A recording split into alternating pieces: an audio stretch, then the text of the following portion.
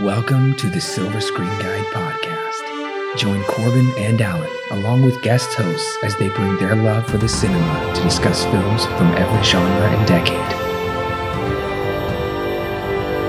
Learn about the history of the film, little-known facts, and insightful explorations while they enjoy discussing your favorite film. The curtain is rising and your podcast is starting, so sit back, relax, and enjoy your guide to the silver screen. Welcome back, listeners, to the 11th installment in our Christopher Nolan movie review series. Today, we are finally reviewing Tenet. This is your co-host, Corbin. And I'm Alan. I know it's been a long time coming, and don't worry, it's not our fault. Clearly you know that, because a little thing called COVID-19 happened. Yeah. Kind of ruined the year, at least for movies and for a lot of other things. Mm-hmm. So Tenet was originally supposed to come out, around August? Does that sound right? So the original release date was it was his normal time. I think it was into June, July or something like that. And then it got pushed to August, and then it got pushed to September, and they delayed it indefinitely. Yep. And then they finally said, okay, fine, we'll release it in September. Mm-hmm. And then it came out, and with whatever theaters were, open, came out in September. Yeah, so it did finally come out Thursday, September 3rd, 2020. Alan and I were shocked. We really didn't believe it was going to come out. Yep. And we had it on the schedule. It kept getting pushed back and pushed back. And we honestly, listeners, may have been able to review it sooner, but I got married. Yeah. We actually did get to go see it in the IMAX for my bachelor party. That's right. Yeah, there was maybe 10 of us in the theater total in an IMAX, which is, seats, I don't know how many, well over 500? Yeah, I think it was around 600. Okay. So maybe 10% of the theater was occupied. We were way spread out. No one was near us. Yep. And of course it was at 10 o'clock, so nobody was really going then. But nevertheless, I am glad to say that we did get the IMAX experience for this movie. Right. And of course, now we're reviewing it on home video. It came out pretty quickly on home video because I got this in December. So just a couple months in September. But yeah, so it was interesting. And if you'll recall, our last Nolan review was released Monday, July 20th, 2020. So it's been a solid 6 months since we have visited a Nolan film. If you'll indulge me for a minute, we did start this series all the way back on March 30th, 2020, almost very close to a year. It's been about 10 months. We thought we were leading up to Tenet. Yeah. So thankfully we were able to see the movie now. Right. And it should also be noted that those episodes that we recorded were recorded weeks in advance. Yes. So we were already probably about 3 or 4 in before COVID actually hit. And things started to be questioned as what is going to come out and what isn't. Oh, yeah. So, yeah. Yeah, the ship was too late to steer clear of at that point because, as Alan said, a little peek behind the scenes, we usually review almost a month in advance. So at this point, COVID was a twinkle in everybody's eye. Right. we didn't know what was going to happen, so we were in at that point. I think No Time to Die was actually supposed to come out around March or April. That's right. Yep. And that was from what I recall, that was the first one to be moved. And it was a big controversy, a big mess. Nolan wasn't going to move Tenet as best as possible. He wasn't going to delay it to 2021. It was going to come out that year, and it did. And I'll mention the box office here in just a minute, what that did for the movie, because it is interesting to talk about. In your guide to Tenet, I go much more in depth with that and how it compares to his other movies. So if you haven't listened to that, link in the description below. And while you're looking in the description below, we have all kinds of links to our social media platforms, our official website. Definitely check out our Letterboxd profiles. Follow us on there because clearly we watch a number of movies outside of these reviews.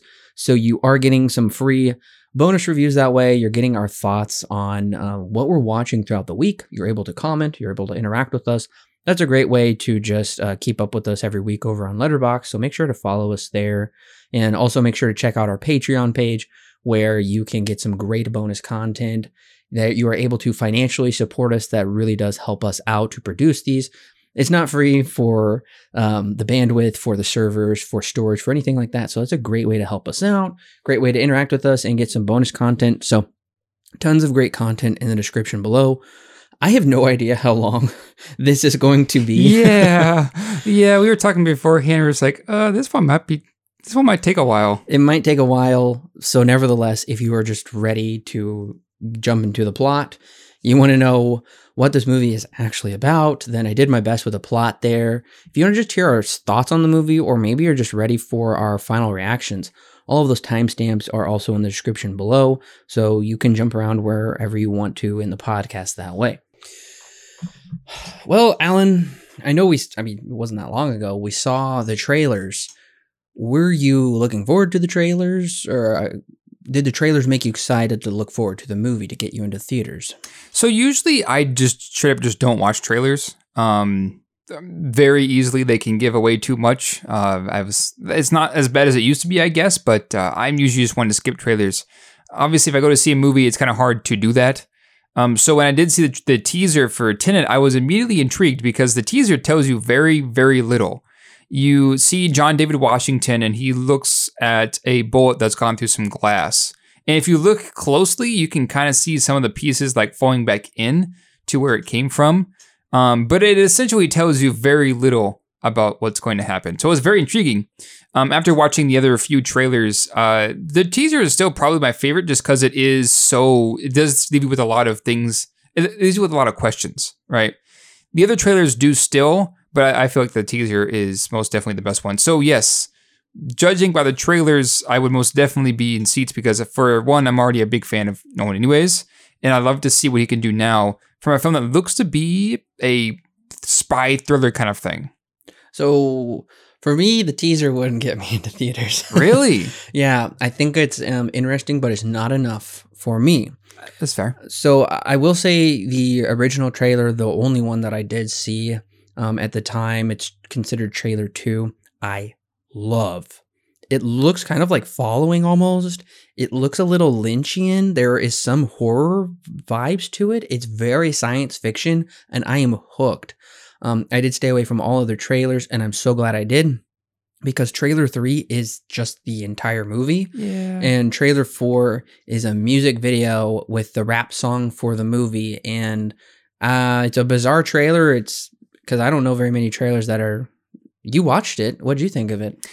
It's got good music. I do like the song that they have. That song is in the soundtrack. That one's okay. It still kind of leaves you with a lot of questions because it explains essentially nothing to you.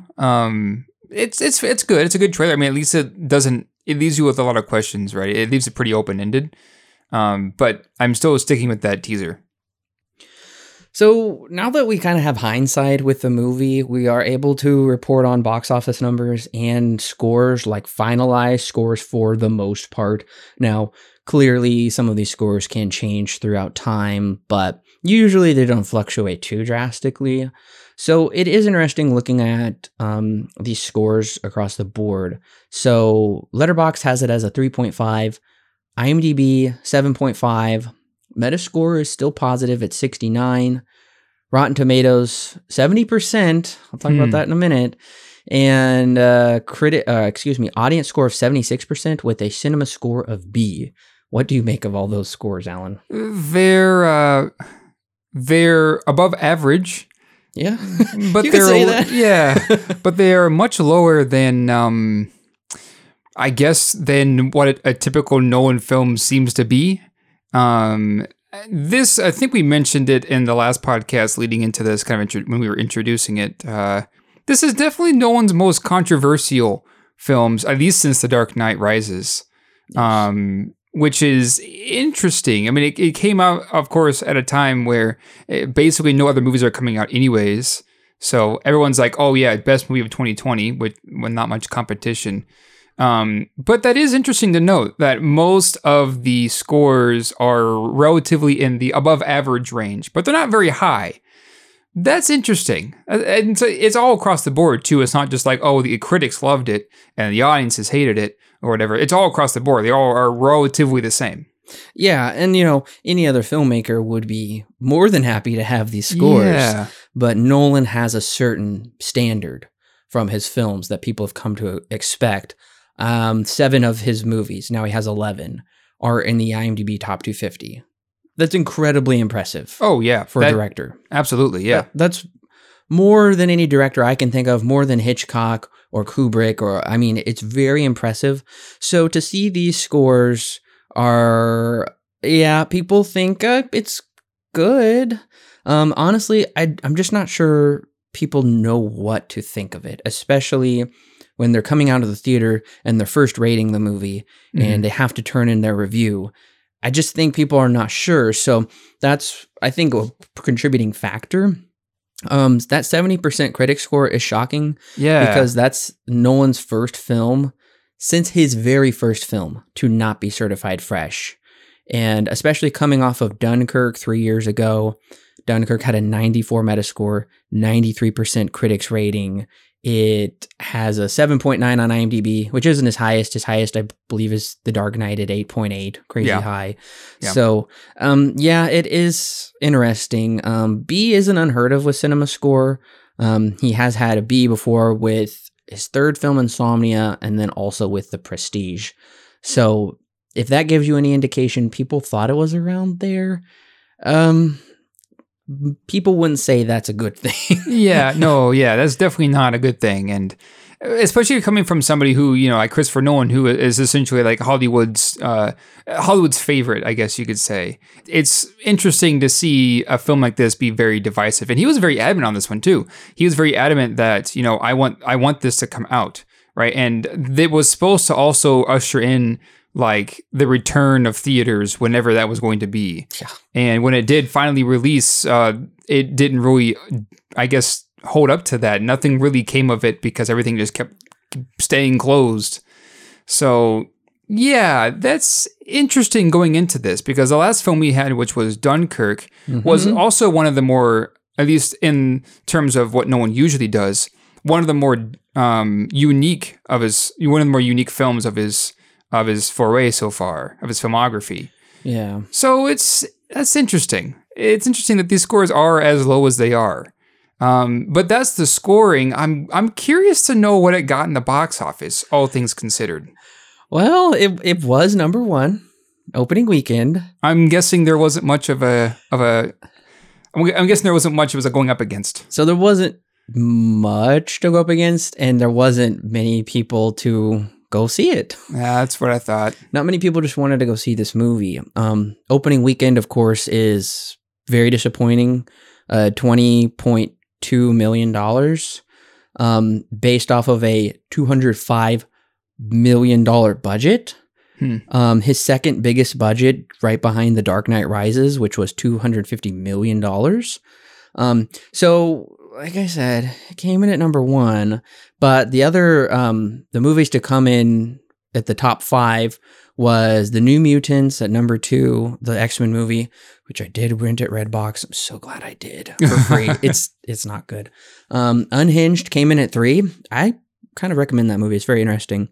Bill and Ted Face the Music at number 4, which our review for that movie is coming February 1st. And The Personal History of David Copperfield at number 5. So, all brand new movies. It wasn't like it was competing with necessarily like Star Wars, The Empire Strikes Back, or Jurassic Park, where those movies, we did see those movies, quote unquote, dominating the box office over 2020, which was a very interesting phenomenon. Right. So going off of that, this movie with the $200 million budget, not including advertising costs, this movie, just to break even, it needed to maybe triple its budget. This movie had to be $1 billion movie to really pay off and to work out with. And that's a safe bet with Nolan, though, because he does make $1 billion movies. So there's no reason to think this wasn't going to do good. But with COVID, we'll never know how this movie truly would have performed. Right. And of course, when you look at theaters, The Dark Knight Rises And movies like Interstellar were opening in close to 4,000 theaters. Dunkirk with 3,700 theaters. This 2,800 theaters. So it's a significant drop. Right. So domestically, this movie only grossed $57.9 million. Ooh. Oh, it's awful. Ooh. Yeah. That's like what, how much is that? Not even a third of its budget. That's really low. Yeah. Yikes. Yeah. So foreign markets, it did a lot better because I heard their theaters were opening up and ours weren't. Yeah, they got it much earlier, and their theaters were open. At least I think they closed, or pretty much closed now, but they were open for a bit longer. Yeah, so in the foreign markets, $305 million for a worldwide total of $362.9 million. It made a profit.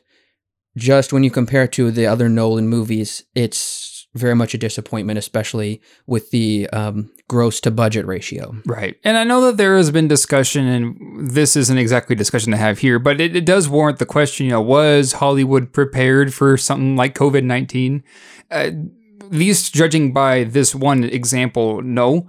$57 million budget is not really that good for a film that is by Christopher Nolan, one of the biggest directors, at least of our time right now, if not the biggest. So yeah, that's not good. It looks like the foreign markets did much better, but they also had it much sooner than we did, and their, I guess, restrictions when it came to theaters were as much different than ours. So yeah, that is interesting to note. And you're right, it is impossible to know how well this film would or would not have done if COVID-19 wasn't a thing when it had released. I'm guessing it probably would have made similar numbers to the movies that came before it, but it's impossible to tell because of COVID-19. And of course, the Academy, as of the time of this recording, the Academy Awards haven't happened yet. Right. Like most of Nolan's films have been there. So I'm very curious to see if it will be there this year. I have a feeling it definitely will be. Mm-hmm. There's not much to choose from anyway. Yeah. But nevertheless, in your guide to Tenet, I did make some Oscar predictions. And of course, look for Alan and I's full Oscar predictions coming in the next few months. So yeah, we'll see where this movie lands as far as awards go. I'm very interested to see that. Mm-hmm. But if you haven't seen Tenet and you don't want the movie spoiled for you, even if you have seen Tenet and you don't want the movie spoiled for you. Yeah, we'll get into that. We'll get into that. So go ahead and click pause now. Go ahead, check out the film, come back and click play, and we'll be ready to talk about it. Corbin, I wish you luck. Buckle up, listeners. This is going to be dense. I did proofread it beforehand, so don't worry. But yeah, I tried to, let's just say I tried my best. At an opera house in Kiev, which is in the Ukraine, our protagonist, yes, that is his name, protagonist, well, it's his character name, I'm sure he has a name, but that's just all Nolan calls him, is protagonist. Yeah, he's billed as the protagonist. Yes. Yeah, I don't think he ever uttered his name anywhere, So he is played by John David Washington, yes, Denzel Washington's son.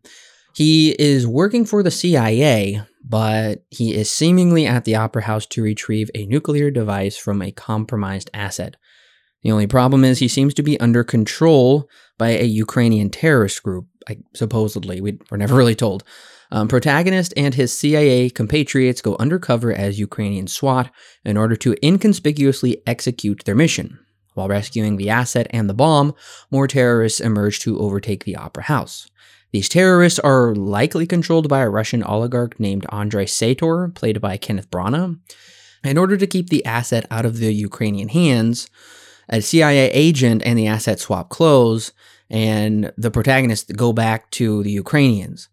But right before they're able to leave the opera house, protagonist is stopped by a real SWAT member, but is saved by a mysterious figure who fires an inverted bullet through the SWAT member. We'll talk about inverted bullets in a minute. We later learn this savior is Neil, played by Robert Pattinson. Of course, the Ukrainian terrorists are upset that the protagonist came up empty-handed, so they torture him. That is until he swallows a cyanide capsule. This does not, in fact, end his life, but rather proves he has passed their test. He is ready to be inducted into Tenet, which is a group that transcends national interest. It is a word and a gesture. It will open the right doors and the wrong ones, so he must be careful how he uses it. He is given coordinates to travel to a laboratory where they are researching time inversion, or reverse entropy. There he learns that irradiated materials are sent from the future back through time for the express purpose of ending the world. See, in the future, according to Sator, oceans rise and rivers dry up. Their shell of an existence is seemingly to blame for our actions. Therefore, the future wants to destroy us, and they have chosen Sator to do so. Remember, a nuke dropped today has consequences for the future. Hence, a weapon created in the future may have consequences in the past. Our protagonist comes to understand that the life of the bullet is happening backwards, or at least to us. So we drop a regular object, therefore it falls down, whereas an inverted object has already experienced being dropped in the future, therefore it falls up. While that's all interesting, our protagonist is more interested where these bullets are coming from. He traces these rare materials to Mumbai, India. Oh, and if I didn't already mention it, he's doing this in order to save the world, to supposedly prevent World War III, nuclear annihilation. That's not really true. We'll get into that later on in the plot, but just so you understand, because you don't understand it while watching the movie, this is what he's doing. So like I said, he goes to Mumbai, India. There he meets Neil, who is his helper for the rest of the film. By bungee jumping up like a slingshot, they break into the skyscraper of India's biggest arm dealer, Sanjay Singh, played by Denzel Smith. Or so they believe. In fact, his wife Priya, played by Dimple Kapadia, is the real arms dealer. As she explains, a masculine front in a man's world has its uses. She says to our hero, to say anything about a client would violate the tenets we live by. Which he responds, if tenets are important to you, you can tell me. She tells our hero that she sold regular rounds to Sator and that he inverted them. Priya seems to know about the future and Sator's activities, but she isn't letting on much. Since Sator is on the outs with Russia, he is living in London. So, Priya sends our protagonist to Sir Michael Crosby, played by Sir Michael Caine, who is British intelligence outside of the oligarch's reach. Crosby explains Sator was born in a secret Soviet city, Stalsk-12, where he found plutonium after the collapse of the war, therefore making his fortune selling it. Crosby informs our hero that 2 weeks ago, on the 14th, the same day as the Opera siege, an underground detonation was detected at Stalsk-12. This is very important for later. Wondering how to get in with Sator, Crosby explains Sator married Catherine Barton, niece of Sir Frederick Barton, to get in with British intelligence. Is your head spinning yet? Mine is a little bit, but I mean, at least it's not as bad as it was when we were in the theater. Yeah. After seeing it a second time and also listening along, it's not as bad, but it's still a lot to process. It's a lot to process, and we're not even halfway through. Yeah. So Catherine works at an art gallery or appraiser of some kind called Shipley's. Crosby gives protagonist a fake Goya painting made by a Spaniard named Thomas Arepo. Now, once again, if you listen to Your Guide to Tenet, Arepo is interesting because Arepo spelled backwards is opera. So there's lots of little clues and hints, and go and listen to that because that will definitely enrich your viewing experience. Our hero meets with Kat at Shipley's where he asks to further discuss the painting over a drink. She lets our hero know that his Goya is a fake because she sold one just like it to her husband. This has caused her great strife because Arepo was a lover of hers, supposedly, so Sator had him murdered and now threatens to turn her in for defrauding him. Her entire life would be taken away and she would never see her son again, therefore rendering her a slave to Sator. Not long ago, on the 14th, in fact, the day of the Opera terrorist attack, she was on vacation in Vietnam, where she tried to convince her husband she loved him in order to get her son back and her life free. He told her only if she left her son forever would he let her go. Upset, she left the boat only to come back to see another woman diving off the top deck. All she could think about was how she wished to be that free. Sator's men come to the restaurant to kill protagonist, but he gives Kat his number to call him later. If he takes out the painting, then she must give him an introduction. After defeating Sator's men, she tells him the painting is in the Oslo airport in Norway. In fact, not just the airport, but a highly secure free port where the rich store valuables tax-free. Protagonist and Neil devise a plan to breach the free port and destroy the painting. In a daring move, they crash a 737 plane into the back of the building with the help of Mahir, played by Himesh Patel, while the duo pick the locks to get in, all while holding their breath, not to breathe the halide gas releasing during the Freeport's lockdown. Once they reach the center of the Freeport, they realize there is a greater mystery. Kat hinted as much, but little did they realize they would find a turnstile, a machine that inverts any object that goes through it. A soldier in SWAT gear comes through the turnstile and fights both Protagonist and Neil, but he escapes with his life. Protagonist travels back to Mumbai when he learns about the turnstile technology and that Sator is seeking plutonium-241, which he tried to steal from the Opera House 2 weeks ago. He is given a new directive by Priya to figure out how Sator is being aided by the future to attack us.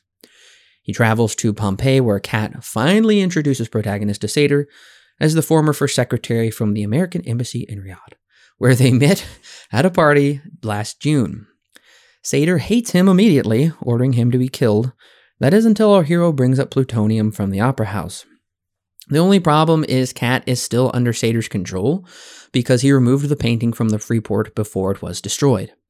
So now she hates Protagonist. The next morning, the trio go sailing on giant catamaran boats. There, the Protagonist tells Sator all he knows, but Kat throws Sator off the boat, hoping to kill him. But our hero saves him. We learn, when Sator was a young man, he was the only one brave enough to search for plutonium, which caused him to unearth a time capsule from the future with his name and instructions for completing the algorithm.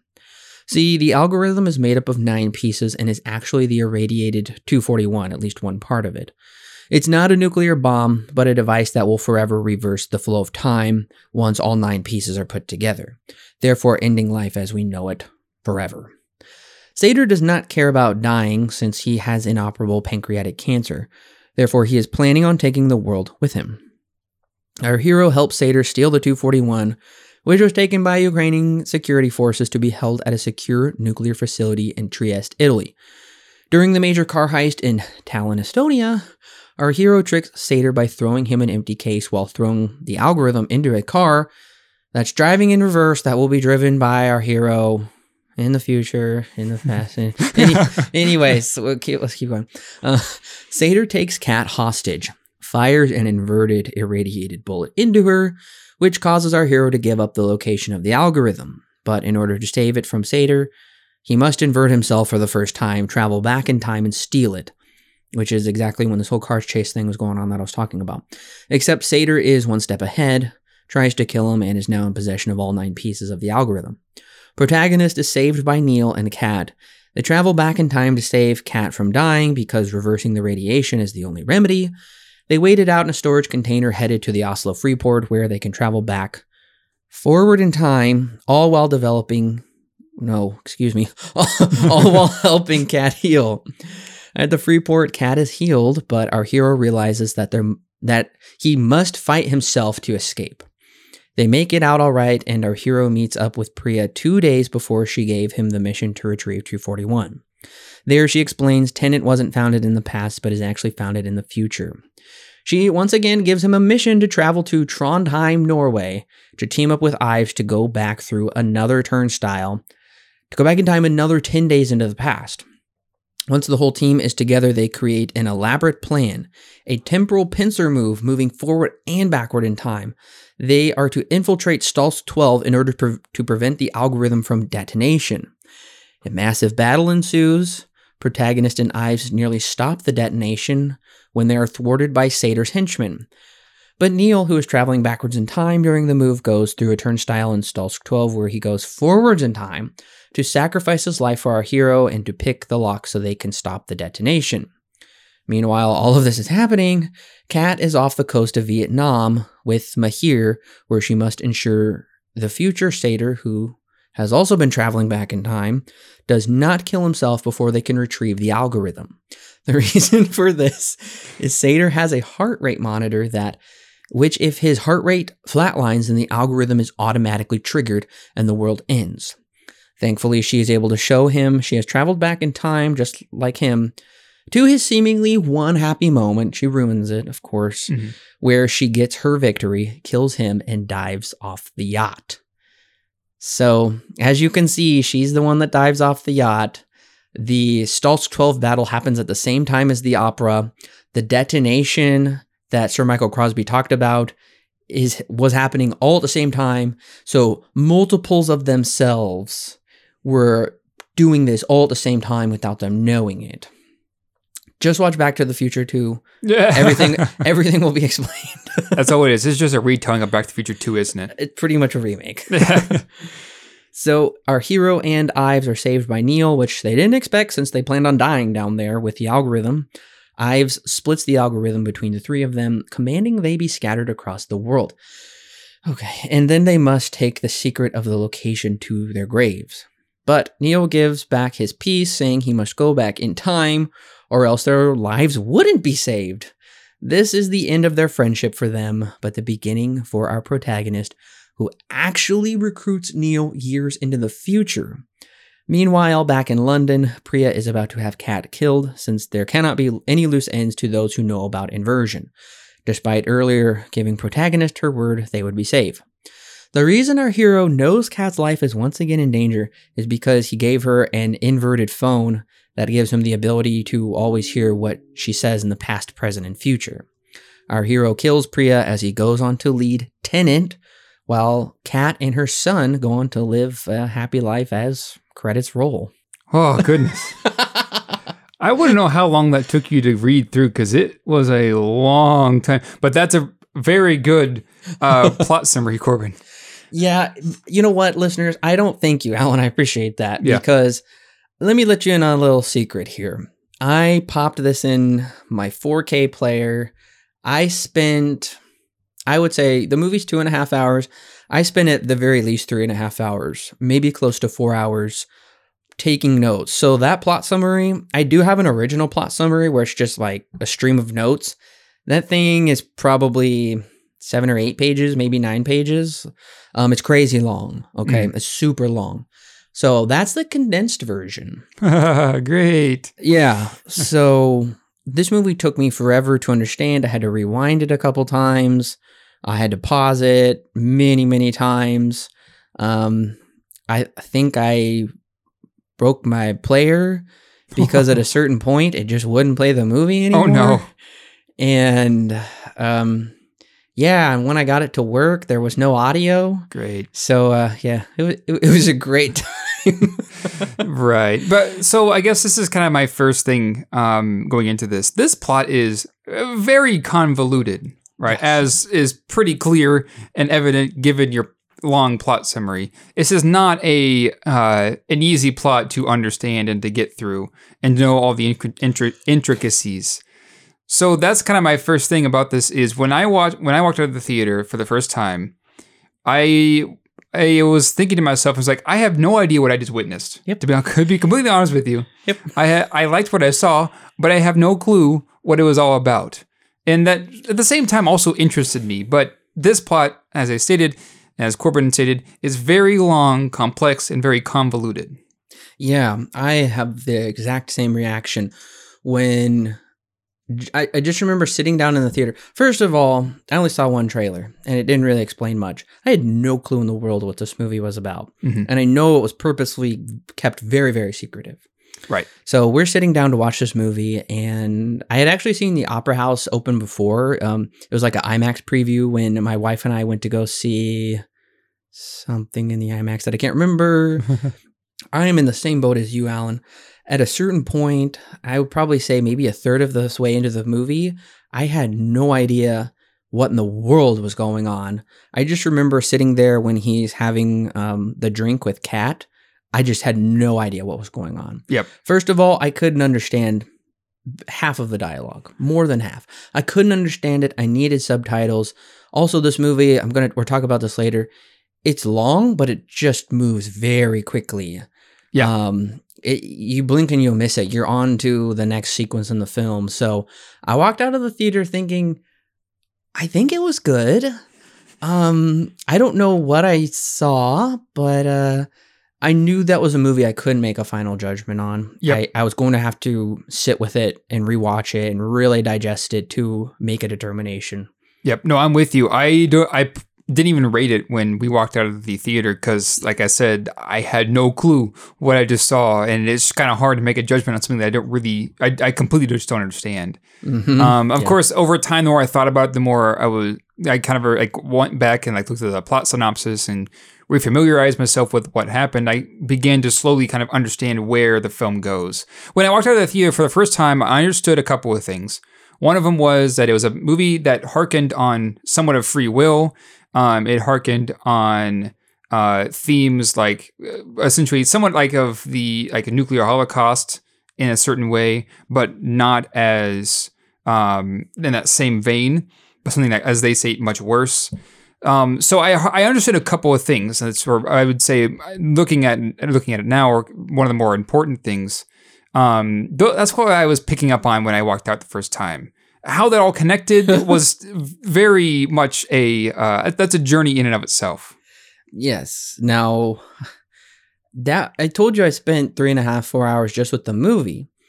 Now, that's not the whole time I spent with my combo pack, because it comes with an hour and 15-minute documentary of the film. So I watched all of that, and then I watched all like 5 trailers or whatever. Gotcha. So one of the things I took away in the documentary is that Nolan loved growing up watching the James Bond movies.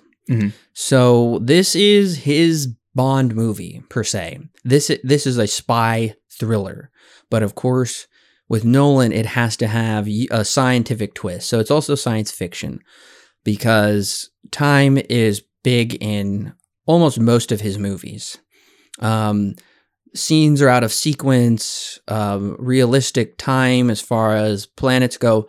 It's scattered throughout there. And if you watch the very beginning of Memento, where the whole thing happens in reverse, you can see where the seeds came from for this movie, because Nolan said the idea happened 20 years ago. Well, that's when Memento came out. Right. So time is a big thing at play here, but that's just one of the things to keep in mind with this movie, is that at its heart, this is Nolan's take on a spy thriller. And spy movies are like kind of globe-trotting things. That's why they're going all over Europe in there. That's why I tried to throw in locations, because I had no idea where they were going when I first saw this movie. But when you pay attention, turn those subtitles on, they're going all around the world. So it's very much his spy type of movie. Yeah, and like Nolan is not necessarily new to taking somewhat of a given genre or formula, like a spy movie, and then like just taking it and saying, well, what can I do with this? What can I do to give it that Nolan formula, right? And then just take it completely off the rails, right? So like a good example would be maybe Inception. It's somewhat of an action movie, also more of a drama, but it takes those action movie cliches and goes, well, let's just put it all inside of a dream, and let's just ramp it up to 11, right? Yes. So it's very much the same for this movie, even though I've only seen, I think, a handful of James Bond movies at best. It's very much a spy thriller at its core, I guess you could say. That's very much what it's harking off of. Now, it's very different from what you would normally constitute as a spy thriller, for obvious reasons, especially if you've seen it. But it is somewhat, give or take, Nolan's take on that kind of film. Yeah, and one of the things that hit me in the theaters when I first saw this is, especially having the knowledge of all the Nolan movies beforehand, Nolan doesn't, except for, I think, Insomnia and maybe one other, he doesn't put the title at the beginning of his movies. That's just one of the things he doesn't do. Doesn't put credits or anything. The title is at the beginning of this. And of course, I think that plays into kind of, is this the beginning? Is this the end? We don't know. It's both, I guess you could say. Yeah, this is one of those instances where, the title could be either one. It could be at the beginning, could be at the end. And in reality, it's kind of both, I guess you could say, when it does come up. But yeah. And I got to say that I'm very happy with the opening. In true Nolan fashion, the sound design is great. It's pulse pounding. It's exciting. It's something we haven't quite seen before, is like this opera that's locked down is actually their doom, because they're infiltrated by these terrorists, and wake the Americans. They have to pretend to be Ukrainian SWAT, and they go in to retrieve the asset. And of course, every spy movie has to have some secret code and word to it. So this one is pretty good. We live in a twilight world and there are no friends at dusk. Right. And that's how they know this guy is the one. And it's very exciting. I really like the opening of this movie. Yeah, and this kind of gets into one of my favorite aspects, which is the score. We have a different composer this time around. It's I think it's pronounced Ludwig Göransson, I think is how you say his last name. If I'm pretty sure I butchered that, but either way, it's not Hans Zimmer. No, this time around, it hasn't been. We haven't had a film not scored by Hans Zimmer for a number of years. Yeah. So, what do you think about the score, Corbin? Because I have some thoughts on it, but I want to know what you think of it because this is very different from anything we've ever heard from Nolan. Yeah, I am very curious about your thoughts. I liked the score enough I actually went and listened to the whole thing. And okay, I'm going to be controversial here. This is actually one of my favorite scores from a Nolan movie. So while there are some aspects that sound like there's like one scene that almost feels completely plagiarized from The Dark Knight, but nevertheless, this does feel like this is what Nolan would want in his score. But Ludwig's score, I really loved it. I thought it was great, and I thought it meshed really well with the movie. Yeah, no, I do absolutely agree. This, especially with this opening scene, the opening track for the soundtrack is like almost 11 minutes long, and it's amazing. I listen to it quite often because it is just that good. Everything, the rest of the tracks on the soundtrack are good too, but this is the opening one at the Opera House is by far the most standout. Yeah. So I do agree with you. I think that the addition of Ludwig, it was a great idea because he brings something that is very different than what we've seen before. For almost any movie that's even close to this, right? So yeah, I'm glad that Nolan films almost consistently have great music behind them, because a lot of the times, especially in films that are very much riding on the cliche, you don't really get that good of music behind them. It's just generic just to kind of get it by. This one, almost all of Nolan's films have been the complete opposite, where there's also as much importance as he plays on writing and telling a story, he also writes and plays how the music also plays into that exact same thing. Right. So, yeah, no, I agree. This is a great score, and I'm glad that we actually have a different composer this time around. Even though it's not Hans Zimmer, who always does a good job, it's good to have a new composer, at least for Nolan, to come in and bring his own spin on things. I will say I'm really excited for Zimmer's score for Dune that we're going to hear next year. I am too. Well, and we're also no stranger to Göransson's scores because we just reviewed Creed 1 and 2 and he scored both of those films. That's true. Yeah. He is not, he's more of a newer composer. Yeah. I think. He's new. But he's like starting to get his name out there. He's in a lot of stuff now. He's already got an Oscar for scoring Black Panther. Uh-huh. So I also want to know what you think of Hoyt van Hoytema's cinematography. Yeah, I think I mentioned in Dunkirk, it's been a number of weeks since we recorded that, but I remember mentioning in that review that at the time it was most definitely, at least in my opinion, Nolan's best looking film to date, which is a hard thing to say because almost all of his films look fantastic. Yeah. I think I still prefer Tenet, or I think I still prefer Dunkirk over Tenet, but Tenet does look great. It looks amazing, just like with Dunkirk and just like with Interstellar, and the films of the past. I think it's not. I personally would prefer Dunkirk, but they're close. It looks really, really good. Yeah, and this is his third time working with him. I gotta say, I am really happy that Hoytema is now shooting these movies. It seems like he's here to stay. Wally Pfeister was with him for so long, but Hoytema just looks really good, and he does things that are very unusual. He basically does handheld IMAX cameras, which is insane. Yeah, he just throws them on his shoulder, and he goes for it. So I think it looks very compelling, these movies, and even the colors in this movie. I was able to watch it in 4K with HDR. Man. It looks really good and engrossing. So it's a great experience visually. I would say. Now, does the Blu-ray come with both aspect ratios? Because I rented it off Amazon, and it was not, when it switches between the IMAX camera and the standard cinema camera, it did not switch for me. Did it switch for you? It did. Okay. Well, then I need to get the Blu-ray because I missed to see. I remember when we were in the theater, the majority of the film was shot with the IMAX camera. There was only a couple of scenes that weren't. And it was one of those things where, kind of like with Dunkirk, it was almost a distraction when it wasn't filmed in IMAX because so much of it was. At least seeing it in the theater, in the IMAX. Yeah, it was very nice to be able to still retain that IMAX aspect ratio, or at least very close to it. Mm-hmm. So definitely check it out if you want the full experience, the experience Nolan wanted for you. Right. So this movie is nevertheless a spy movie, but there isn't a lot of, I would say, conventional action in it. Mm-hmm. It seems to be more so Nolan-driven action, which always involves cars, it seems like. Yeah, driving crazy. I particularly think of in The Dark Knight with the Joker heist. Oh, yeah. I think these car chases are pretty exciting. And, I do think also some of the action is good too. And I do like that John David Washington is able to kind of bring this very calm and collected persona to his character, but also like when he fights the henchman in the kitchen. Mm-hmm. I know some people didn't really like it. They didn't think it was very good, but it's pretty quick. And I just like that we kind of get a little taste of what this guy can do.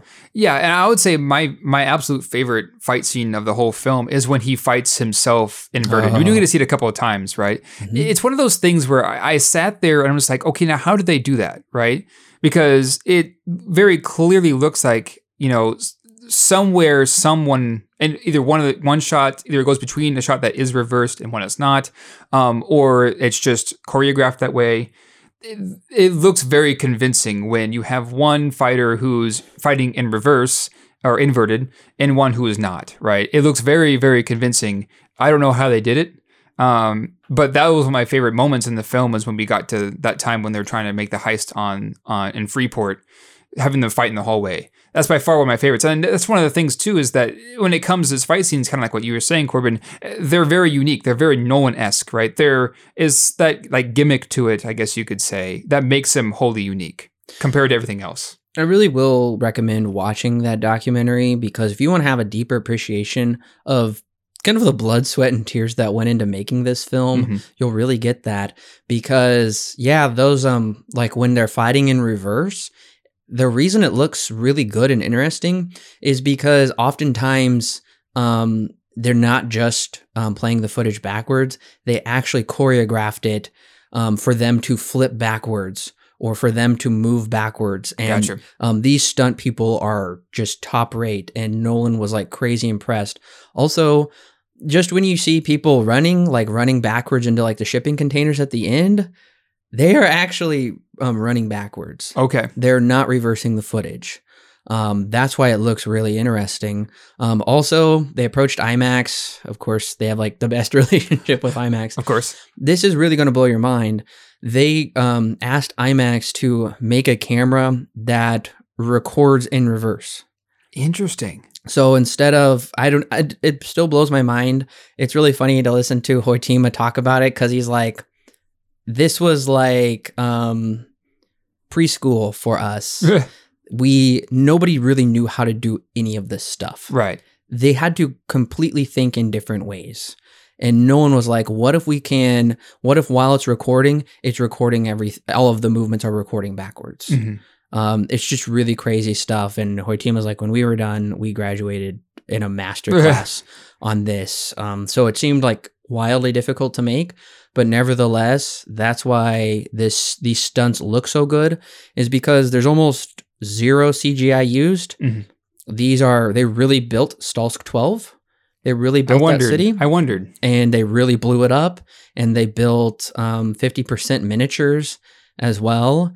And they worked super hard. And of course, one of the biggest moments of the movie, they really did crash a 747 For real. You know, I'm not surprised to hear that. I think I even turned to you when we were watching the theater and I said, I bet you that's a real 737. And I bet you they actually crashed it. Like, that's not even a joke. No miniatures were used. That's what I thought. That's not a surprise given Nolan's track record. You know, the same guy who put an IMAX camera on a Learjet, the same guy who does all kinds of crazy stuff. So this is, I guess, no surprise to me, but it also just kind of goes to show that Nolan is one to always push it, right? He's always one to try and push the envelope, trying to, seeing how he can shape and move the conventions of film into a way that would serve his story that he wants to tell best. In this case, one of those things was recording film backwards. If a camera that's designed to do that, not just by setting on and off, right? That's typical Nolan in some ways. It's really silly to kind of think that, oh, well, why would they do that? But when you put it in the context of the film, it kind of makes for a very interesting story just to hear about what they did to make the film. Yeah, and the other thing is a lot of these stunts, John David Washington and Robert Pattinson did themselves. Okay. When they are bungee jumping up the building, they're really doing that. Oh. And when Nolan was recounting how Washington was like crazy nervous, crazy upset about doing this, but he was going to do it. And Nolan's like, just jump over the side. You'll be okay. We've got a platform to catch you. Yeah. And he's like, okay, okay, I'll try. And so, yeah, I honestly, I don't know if I could do that, but they're literally jumping off of a skyscraper, which, I know that's something Nolan wanted to do with The Dark Knight. Yeah. For the Hong Kong jump. And as in his words, the stupid bureaucrats wouldn't let them. So they had to use a crane. But in India, they were allowed to do it. And they were actually, we actually get aerial shots of India for the first time. Mm-hmm. That's never been allowed in a film before. Oh, really? Yeah. So that is something cool. You are getting perspectives of locations around the world that just haven't been seen before. But nevertheless, once you realize how much was put into it, during the car chase scene when Robert Pattinson's driving that BMW, he is driving that. There's no hidden person on the side. And so he went through stunt training school. He's really weaving in and out of traffic. Man. Which is very scary. Yeah. At those high speeds with those like giant vehicles around him. But you realize they're like, hey, Pattinson, can you drive this through the streets of Estonia? He's like, yeah, I guess so. Yeah.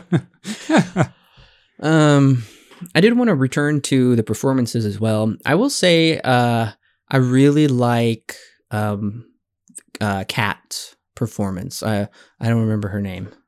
Oh, yeah. Did I even write it down in the plot? I was so busy. So busy trying to do everything else. But they saw her performance in Widows. Emma Thomas actually did, because originally her character was going to be older, but they saw her performance in Widows and no one was like, I really hope she'll be in my next movie. So I like her performance here. She does give some really solid emotional performance during their time when they're having the drink, and she is just so dejected, so resigned to her fate. And I really like that as well. And I like when Washington says, I'll give you a second chance. She's like, I don't need redemption. And he says, at betrayal. So there are some, we can talk about the dialogue as well here afterwards with that. But her performance and Kenneth Branagh. Yeah. Well, last time we saw him as Dunkirk, as the sea captain that stays behind. That's right. I think he does pretty good here as well. Yeah, he definitely does. And all these characters, I mean, it's in typical Nolan fashion, there is no wasted space, right? Especially with his most recent films where they are very epic in scale, right? There's no wasted space either in the characters or in the story or locations, etc., right? And so, yeah, these characters, they feel different this time around. And I kind of noted in Dunkirk that, at least they aren't bombarding us with exposition like they have in his previous films to try and explain the plot to you, because the plot itself is so complex. right? We do have some of that here, but the plot is at the same time left up to the audience's interpretation to try and put the pieces back together with what they're given. And the way they write these characters, I feel, helps give these characters that are here, helps give them a little bit more of a personality, because they haven't really had much of that in previous films. They've always been just walking exposition spoilers with a motive behind what they do in the film. So yeah, this time around, definitely with the three standout characters, Kenneth Branagh, John David Washington, and Elizabeth Debicki, I think is how you say her name. Yeah, that's her name. Yeah, they're the three standout characters, with, of course, side characters from Robert Pattinson and whatever. Mm-hmm. But the three main characters, I feel, do a very good job with the roles that they were given. A very good job. You know, Nolan even said that what Branagh brought to the role, he wanted him to be like the most ruthless person ever. Mm-hmm. He said that what Branagh brought to the role reminded him of what Heath Ledger brought to the Joker. Interesting. Which is a big statement. Yeah, that's interesting. Yeah, and you know, one of his most menacing scenes is he is really like a guy you don't want to mess with. He's very scary when he throws that thing at Kat, and then he like is just slowly taking his belt off, wrapping it around his hands, getting close to her. And then when they go to the Freeport in Talon, and he just yells at her, kicks her in the stomach after she pulls the gun on him. Right. That performance actually just really caught my attention. And from there, I was like gripped to the screen with his performance, how violently angry he gets, because you don't really see that very much in movies, at least that well portrayed. And I want to compliment Göransson's score in that scene as well, because you can hear a pulse, which ties into his heart rate. Oh, I didn't notice that. Yeah, and you're right. Also, the way I likened it, I don't know what he used for the composition, but it just sounds like these very like angry bagpipes being depressed, or an angry like accordion, or a horrible combination of both, and it works really well in the scene. Yeah, I do want to get into the character of Kenneth Branagh, because he's very much a guy who's like obsessed with control, right? We definitely see that with his wife of Kat, who is basically a slave to him when we first meet her, right? He's definitely somebody who is like pretty much consumed with control, because now he's found, when we do get to meet him, he's found the thing that can essentially put the entire world into reverse and destroy the whole world, right? And he himself is also dying at the same time. And so whenever he feels like it, you know, he can shoot himself and die, and the world would then be, it would be destroyed, right?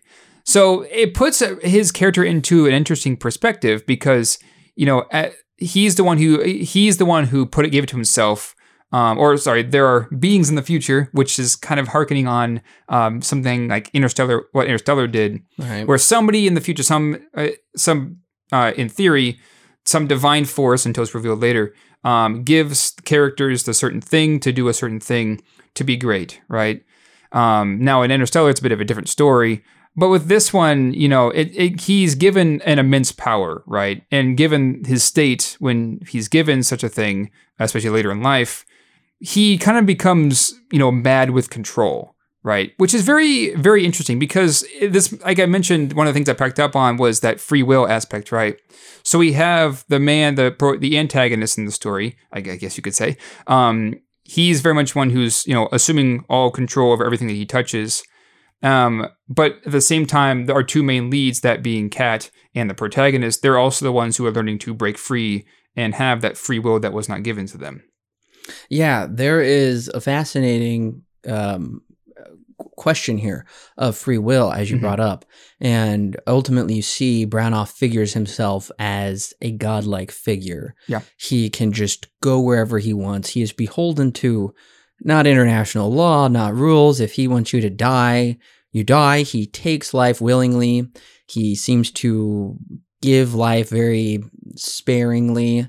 And that is a fascinating concept, how he does kind of see himself as this very almost like antichrist or anti-messiah, where he is this chosen one plucked from time for a very special purpose. And instead of like in Interstellar, humanity in the future saves humanity in the past. Right. Whereas humanity in the future is super mad at us and ultimately wants to destroy us, and they pick him as the vessel for destruction.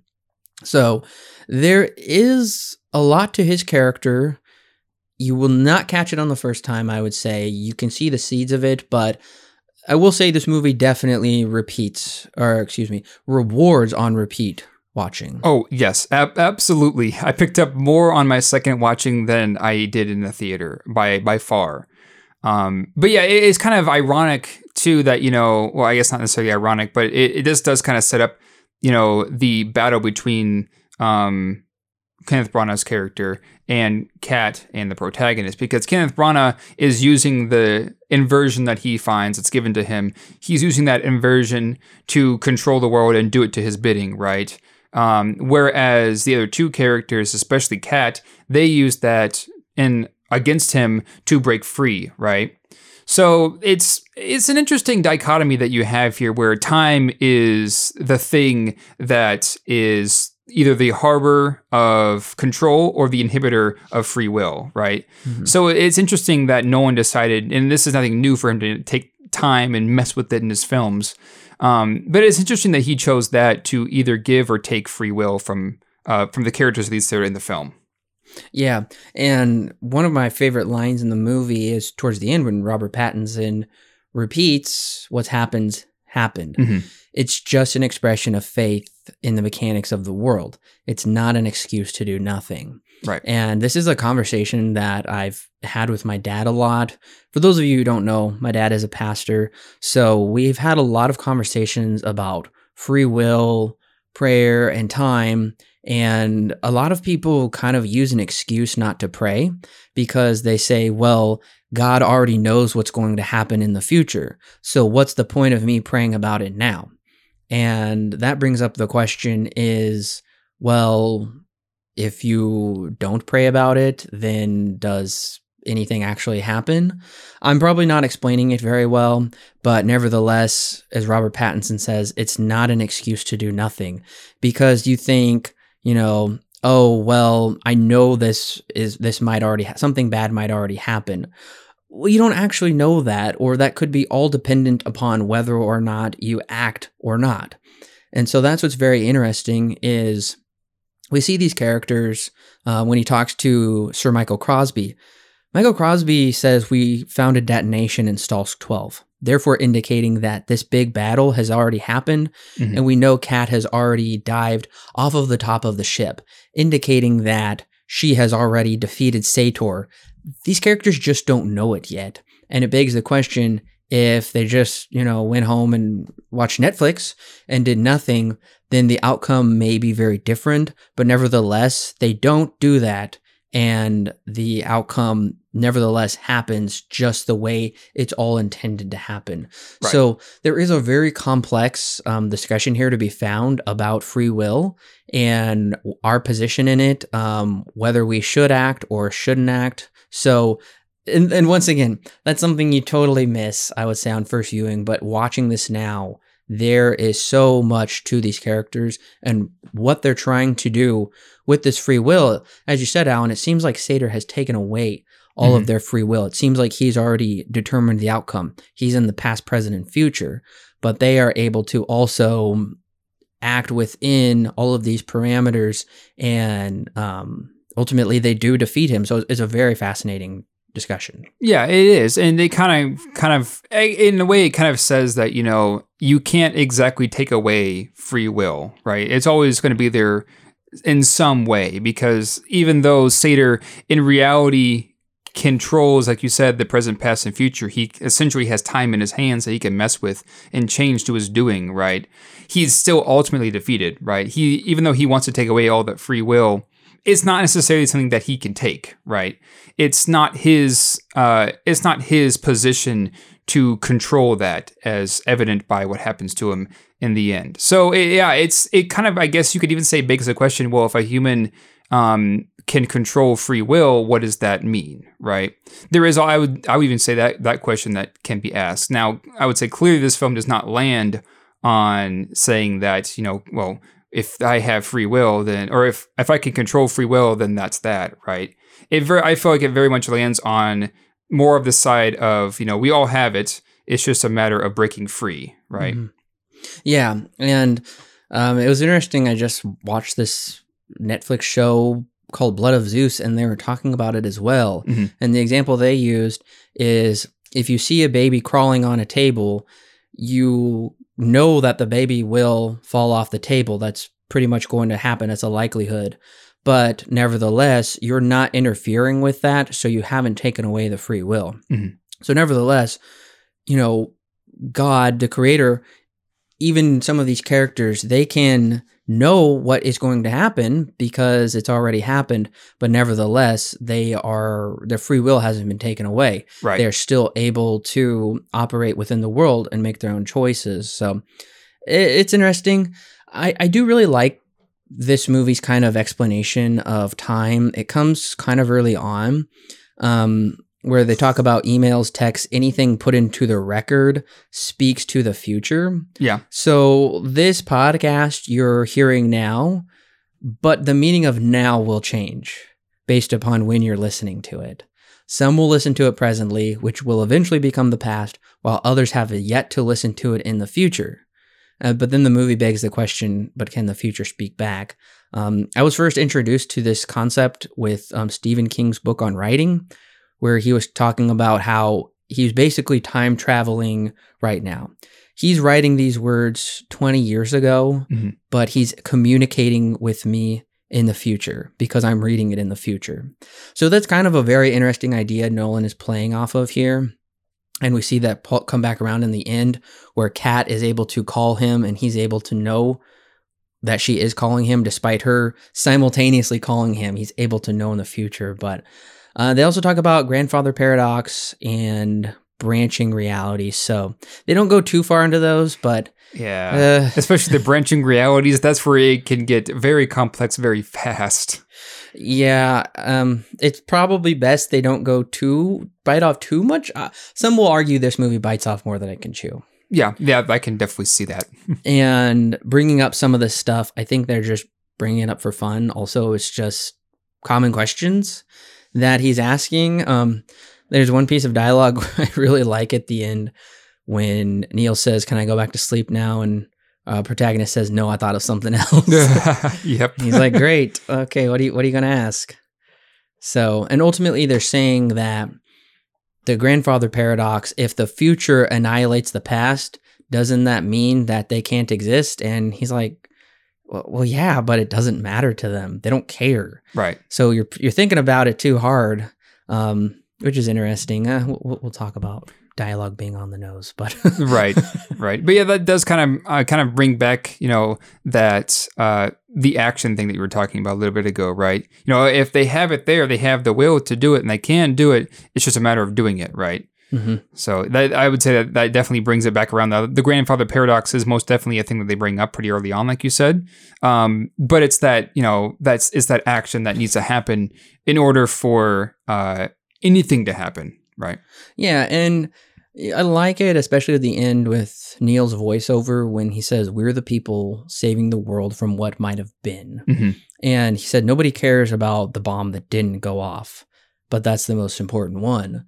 So I do appreciate it that Nolan is challenging us in, I would say, feasible ways that we can think of. Some of these challenging things are just going to be beyond our understanding. It's beyond his understanding anyway, because ultimately, as of now, it's fiction. Right. As of now, it's just theories. It's just made up for fun. But nevertheless, some of these are interesting to think about, well, what might have been. And maybe we should appreciate more that there are possibly people that we don't even know about that have been saving the world from what might have been. Mm-hmm. Yeah, I like absolutely. that. Absolutely.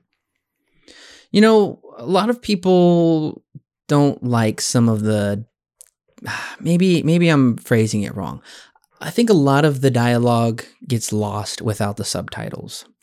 Yeah, and part of that is because I know people like with Interstellar.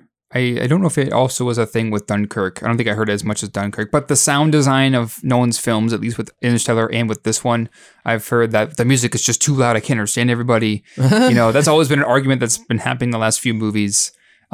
So that doesn't help. And on top of it already being a rather convoluted and complex plot just to begin with.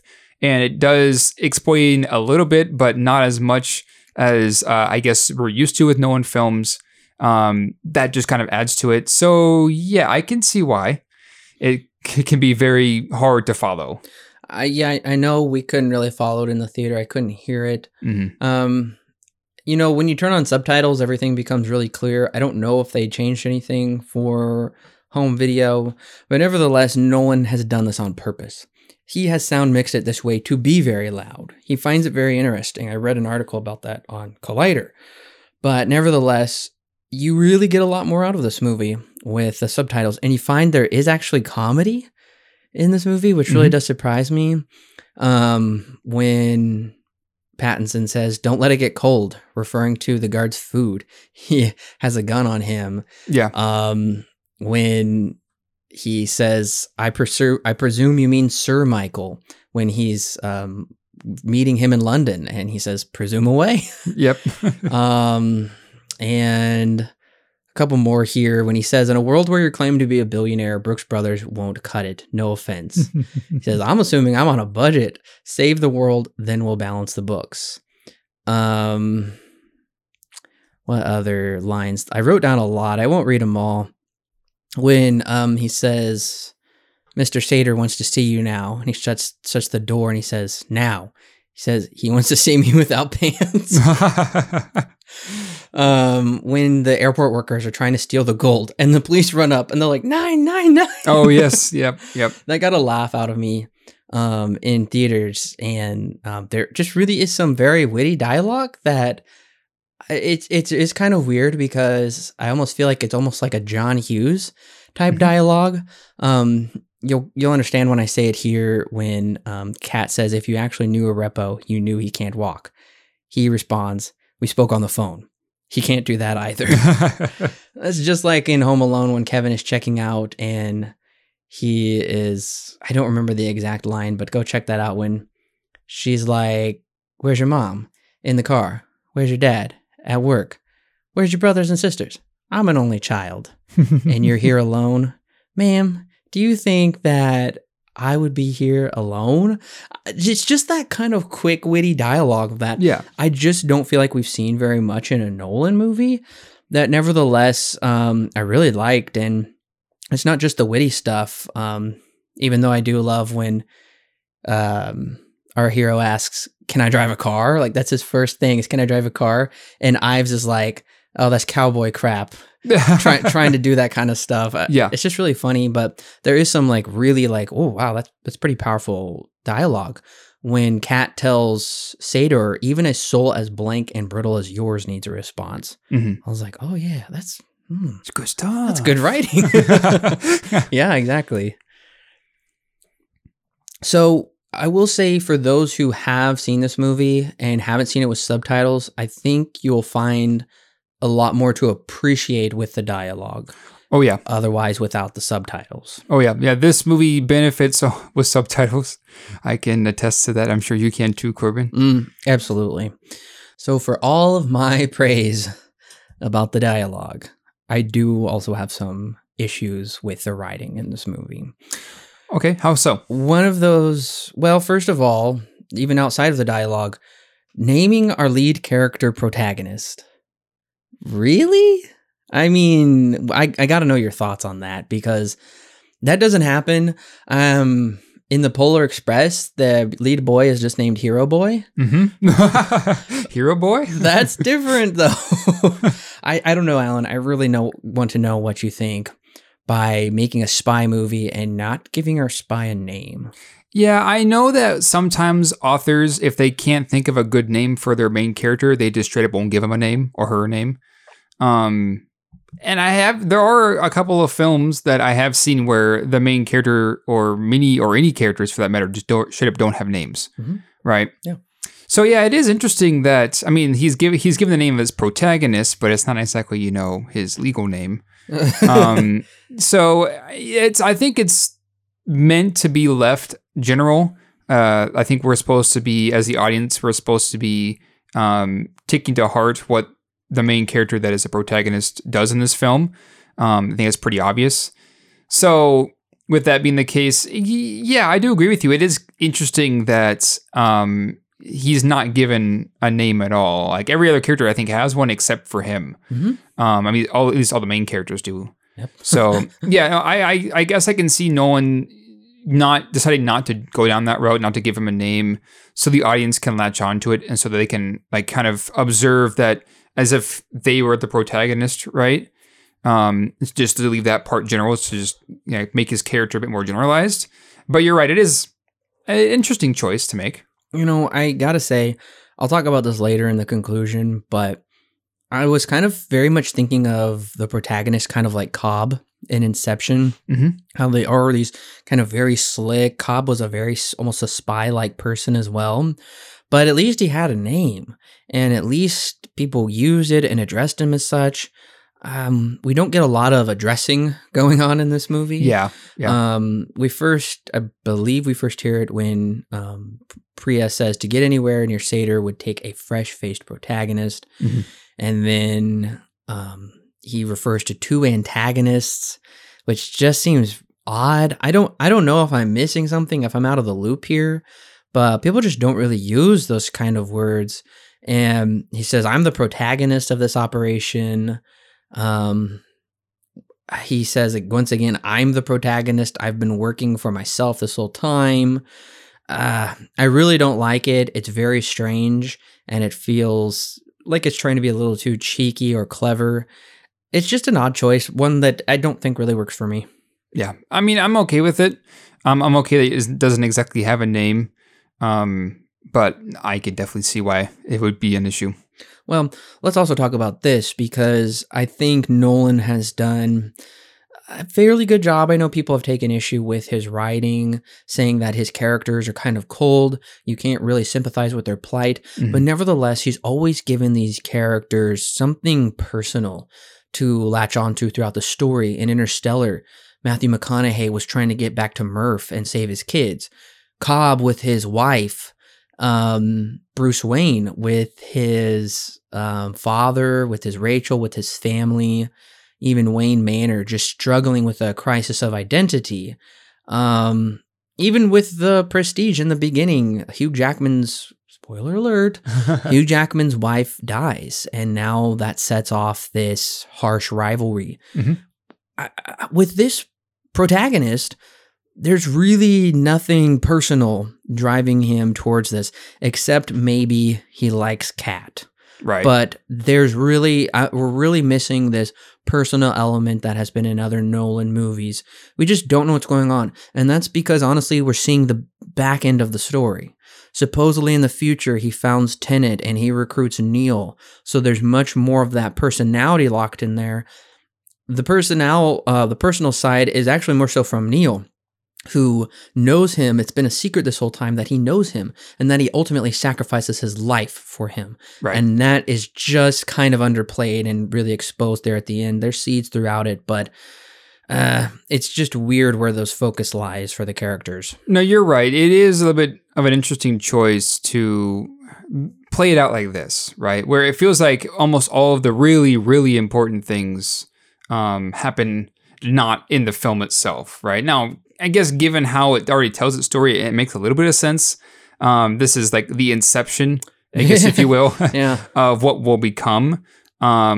So yeah, it kind of feels like the main character has like little to learn because there isn't that emotional side to the protagonist, at least none that we see, right? What we do see, it feels kind of, I guess there, but it's really not explored at all. His relationship with Neil, his relationship with Kat are probably the two bigger ones, where it feels like, they want to go down somewhat of an emotional route with these two characters, but they don't really go too far with it.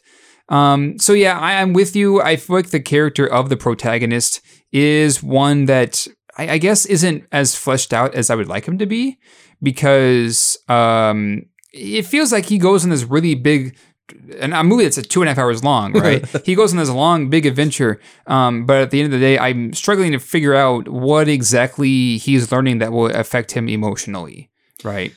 well, he doesn't learn anything emotionally. Yeah. He does spell it out, his realization. I realized I was never working for you. We've both been working for me. I'm the protagonist. Mhm. And so that's the whole trick. And I understand. I mean, I appreciate that it's ambitious for Nolan to basically, instead of tell the beginning of the story, he tells the end of the story. Right. We don't realize that until the very end of the movie. But he's already kind of done this before with Memento. And that worked far better for me. Mhm. Not knowing who this guy is, little bits and pieces of handpicked revelations until in the end, it is really shocking and mind-blowing what this guy has gone through, who Sammy Jenkins might be, who this guy is. Right. It's really well done there, and it just, he doesn't do it here. I don't know if he's even trying to pull it off here, but all I could think about was Memento and how in the end, it did feel like it was kind of trying to crib off that a little bit, where he's like, it's the end of a friendship for you. It's the, well, end for me, beginning for you. All that's all fascinating. We don't have any emotional background to really tie in with that, so it's hard for me to feel much of anything. Right. Yeah, and at least with Memento, right, it's on an emotional journey just to begin with, right? Oh, you yeah. know, it's harkening off of the death of the main character's wife, right? So already when we're dropped into Memento, we're already dropped into a very emotional state of our main character. With the protagonist, not really. We don't really know anything about his past, right? And maybe that's I would assume that it's on purpose, right? That no one is purposefully keeping the main character's story and where he came from and his history and what his goals are kind of under wraps, partially to either have the audience fill in what they come in with, like films usually do, but in this case, it's more of a generic character, and that protagonist is the one who helps, especially Kat, find her free will, or stand up to the person who's been overly controlling toward her. So he puts the protagonist as a character in more of a helper role, but still, that still does not, at least in my mind, doesn't really excuse the fact that, you know, there really is not much to the character of the protagonist outside of, he has to go on this journey for one reason or another. Yeah, there's really not. And of course, it's unique for our hero to be the one without all the answers. And it seems like his sidekick is actually the one that seems to know everything. And you'll understand that in the end. Of course, I'm sure you caught the Casablanca reference. This is the end of a beautiful friendship, where the Casablanca is the beginning of a beautiful friendship. Yep. So that was interesting. But okay, I really gotta say this. One of the things that was frustrating me most in theaters was how quickly this movie was just moving from A to B to C. It was whiplash inducing. Yeah. I had no idea why in the world they were at certain places, what they're trying to find out. I don't think I've ever had a single more disorienting experience as far as cinema goes. I just couldn't believe it. Of course, watching this movie now, I get it, but I'm so used to movies nowadays that are like globetrotting, like Captain America Civil War, where they'll go to places and they'll flash the letters like in giant letters across the screen, London. Yep. And then they'll say on the nose, like, we're here to get this. Right. Whereas with Nolan, it's like, we need to, instead of saying we need to go to India to find X, he just goes there and then says, I'm here because of X, Y, and Z. So I get it. He's trying to play with that time as well, that disorientation of the effect comes before the cause, but it's really confusing. No, yeah, you're right. It is. And it's almost to the point, it's not quite abstract, I would say. It's definitely not that. But it is fragmented. This movie, to me, at least on a first viewing, and it's much better on a second viewing, although I still kind of felt it. It's a very convoluted movie. It's a very fragmented movie, it feels like, because you're right. It is definitely one that kind of does things backwards. It's kind of hard for me to say that it's experimental, because it's not really necessarily, but it is, at least in my mind, fragmented because of how it tells the story, partially because of, the effect comes before the cause, like you said, right? It does, and that's kind of one of my bigger issues with it, is that it doesn't explain things either the way it should, or it's just so convoluted that so many things are lost from moving from one scene to the next. It makes this movie feel very fragmented, which is a bit of an issue. Let me ask you, was there ever a point on your first watching that you just checked out? You knew you were kind of at that point of no return. You were never going to truly be able to catch up and understand what was going on. You basically just had to ride it out. Yeah. Oh, what scene was it? There was most definitely a scene where I'm just like, all right, I guess I'll just sit and have fun watching it because the train is gone and I'm just arriving at the station. There was a scene, but yes, there was a moment when that did happen. No, I know what it was. It was the scene when they try to, it's the airport, the Freeport scene. That's where I was like, okay, this is really cool and all. I got no idea why they're trying to steal this painting. That was when I was like, okay, well, I'll just sit and watch. It is pretty cool. It looks good. It sounds great. So I'll sit and watch, and hopefully at some point I'll pick it up again. Yeah. But it ended up not happening. Yeah. So yeah, you're exactly right. You've got the Opera House. That's pretty okay. There's really nothing much to it. He kind of gets inducted into Tenant, and then you're learning about entropy, and you're like, what? Okay, I'll go with it. And then he meets and then all of a sudden he's in India and you're like, what? Oh, okay. And that's not a very long sequence. And then all of a sudden he's in, I don't know where he was, but he's in London talking with Michael Crosby. And then Crosby like gives him a painting. Once they bring the painting into play, I was very, very lost because then he's talking to her about paintings.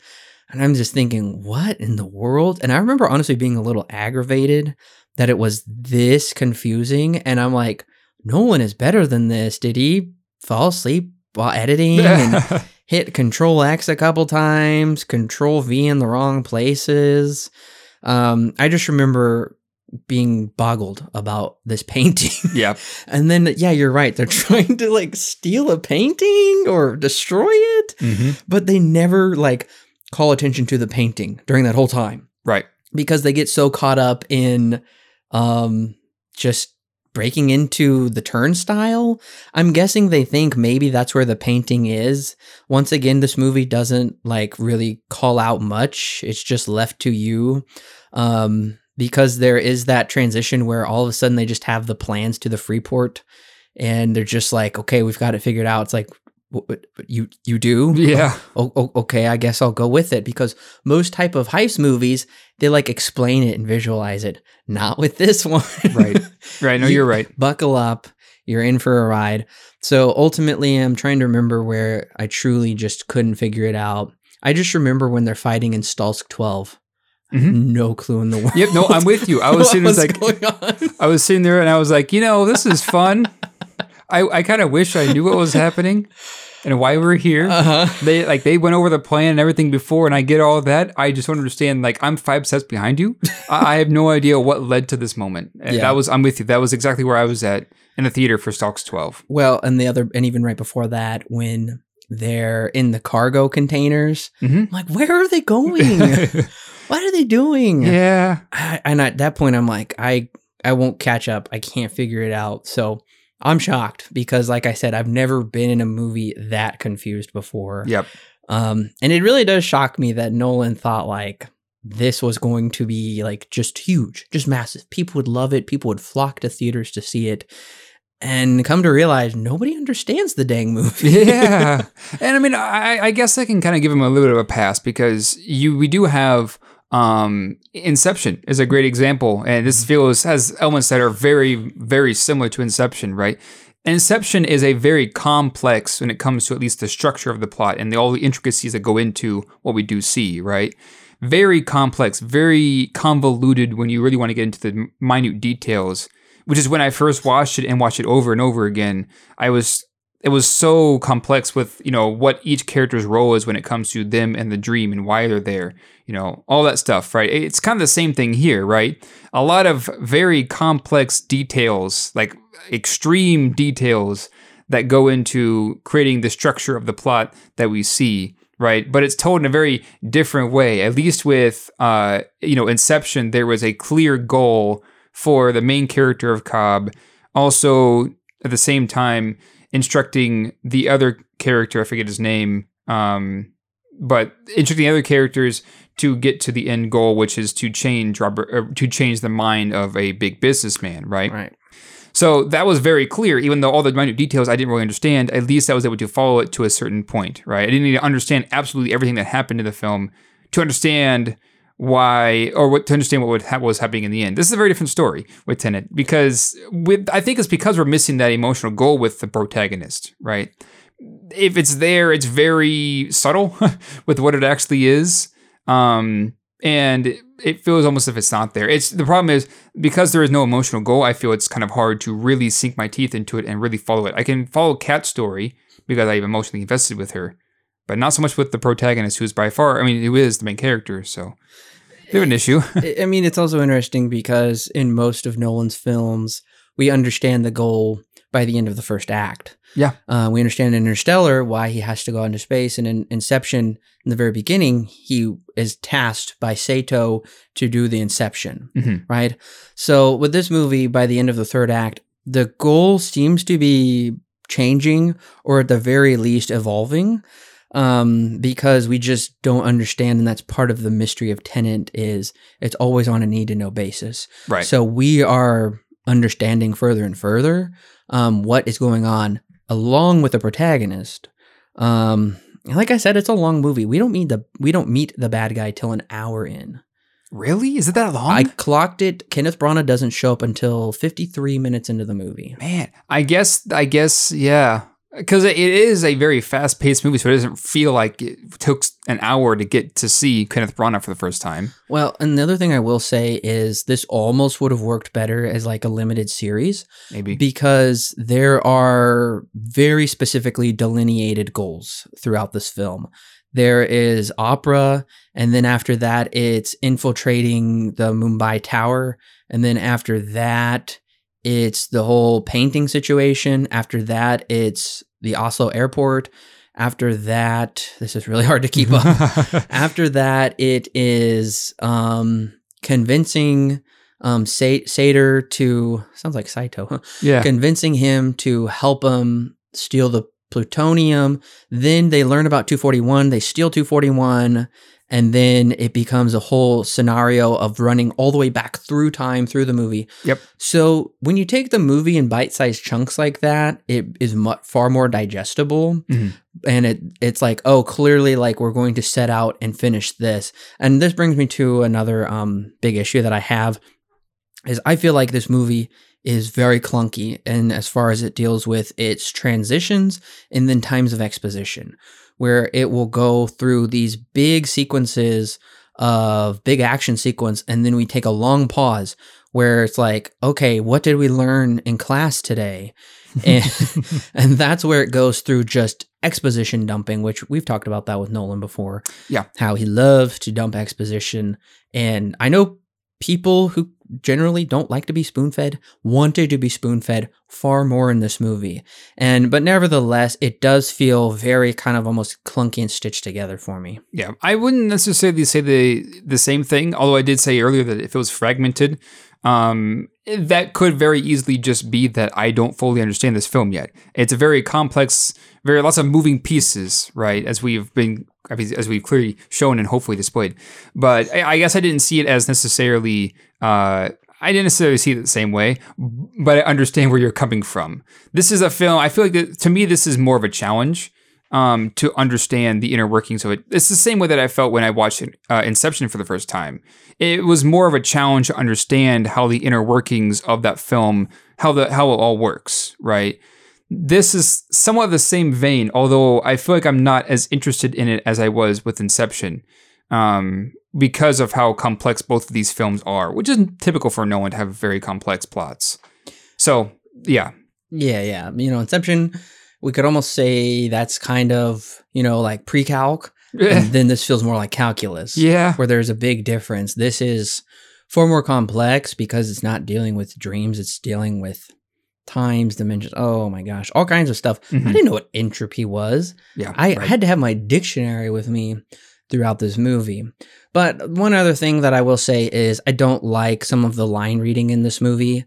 While sometimes it is good, and I know John David Washington this is like his second movie. Sometimes it's not, his line reading's not very good, or his delivery.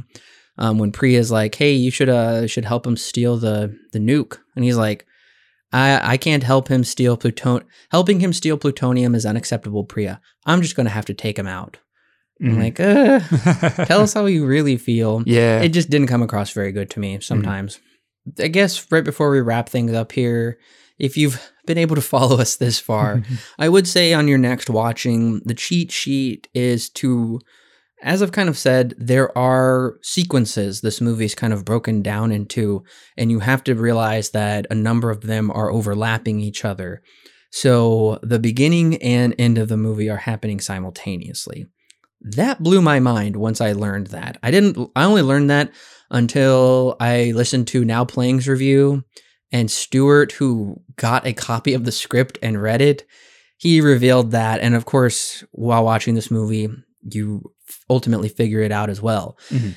It's called out in a weird spot when Michael Crosby, of all people, is just like, hey, there's a detonation in Stultz 12. I'm like, this is really important. Why are we learning this right here? Yeah. I guarantee Michael Caine had no idea what he was talking about. He just does a really good job at like delivering lines and making it sound like really good. Yeah. But yeah, nevertheless, you have to understand the opera, Stultz 12, and Kat killing Sator off the coast of Vietnam is all happening at the same time. Mm-hmm. So I think once you understand that this movie is not linear in its storytelling at all, and that a lot of times, like in Back to the Future, these characters will just kind of come back in on themselves, and there will be 3 or 4 of them running around in the world at the same time. It is cool if you do pause it and do some frame by frames. When I saw them escaping the Oslo airport, after they are there the second time, you can see them running back in. Oh yeah, which is actually really cool to think. I did see that. Yeah. So there is a bit of a cheat sheet you can write down for yourself. I would say for a starting basis, understand that it's those 3 things happening at the same time. So the beginning and end kind of overlap. The other thing to realize is, I know some people were confused of like, why are cars driving backwards?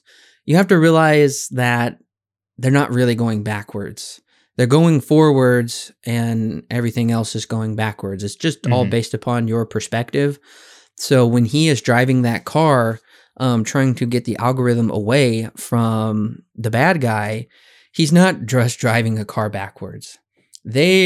Imagine they're headed towards him, he's headed towards them. So they're going in opposite directions, but ultimately they are headed in the same direction.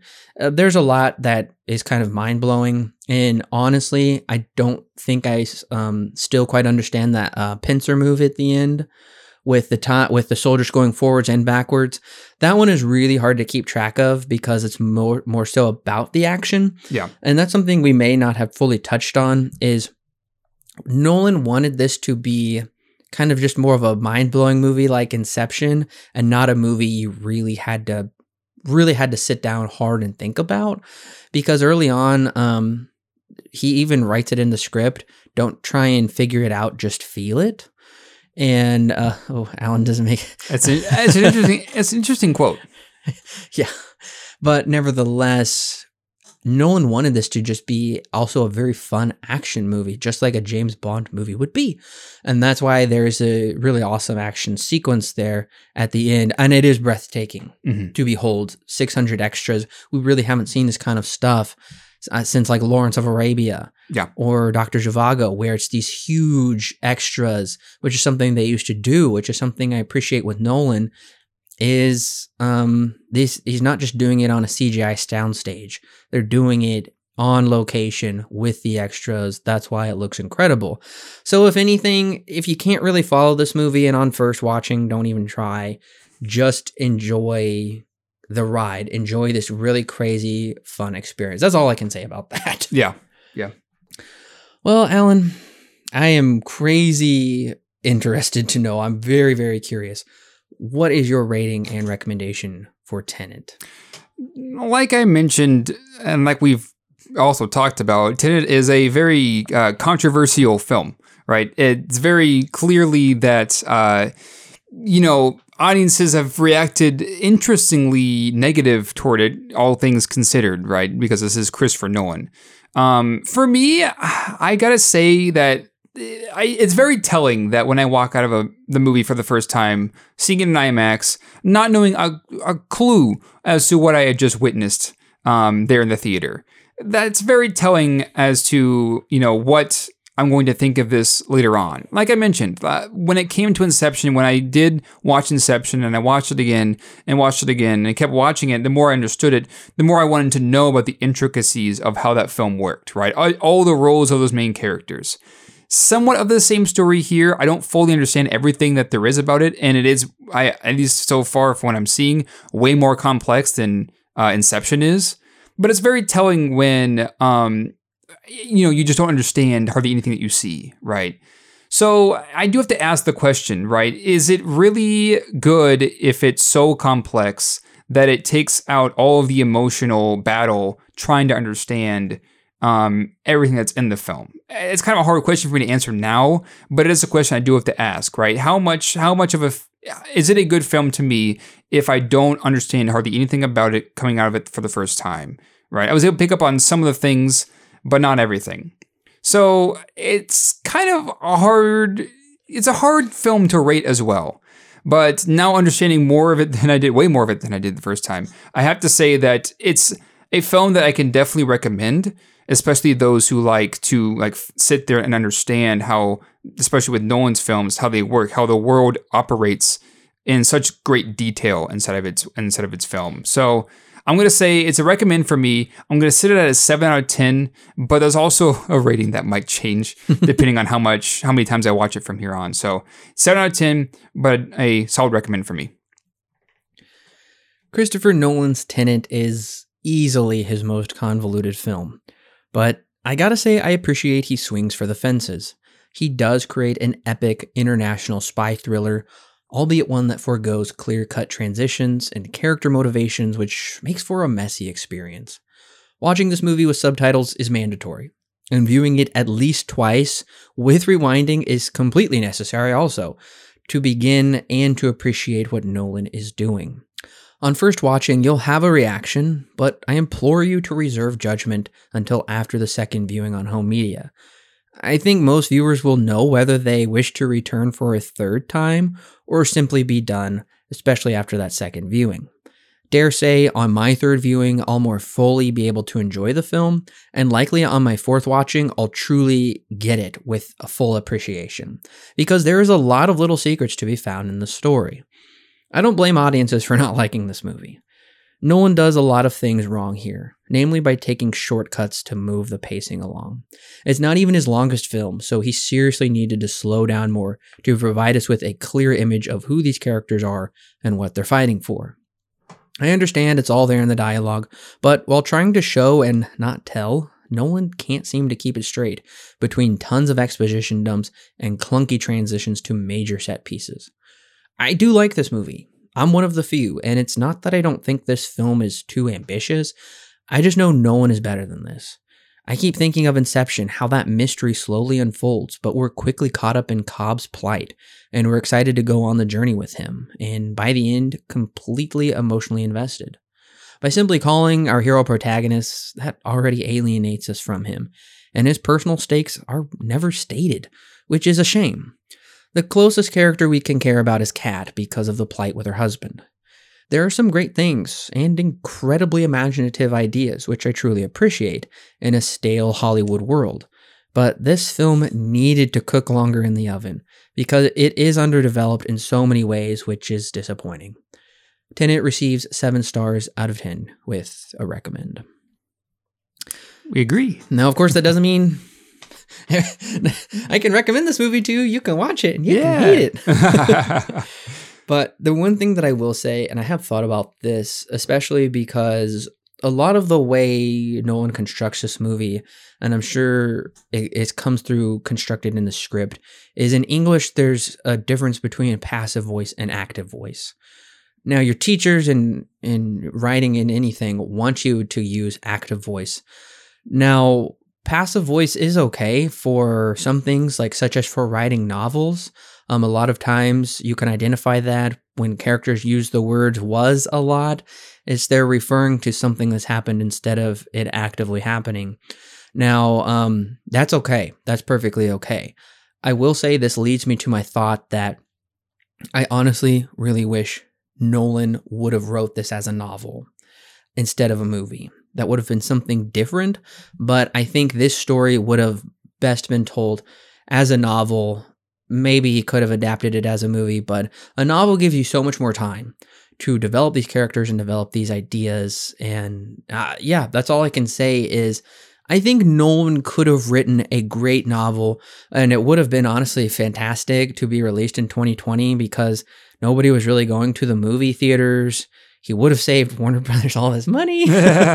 And I think that would have been very fascinating for all of us to kind of collectively be able to experience that individually, because we're reading that book at home, but that would have been a different outlet. Just like we were all streaming in 2020, in a streaming world, he could have released a book. And especially for a guy that really doesn't want kind of the old ways or, old experiences to go away, I don't know. I think a book could have been interesting. So I hope he considers that for the future.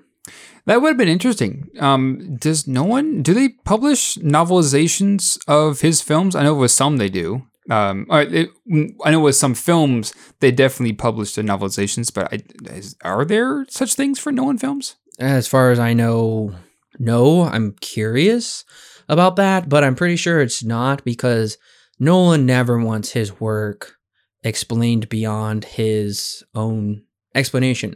The most you could get to a fuller concept is the script, if you're able to get your hands on it, because I know Stewart said he was surprised they cut things in the script that were pretty good and interesting. So as far as I know, I don't think so. And that's another thing. Nolan doesn't do commentaries. The last commentary he did was for Memento. Oh, really? Yeah. And even that, because of what obfuscation in the disc or random access or whatever, he recorded multiple commentaries for that, I learned.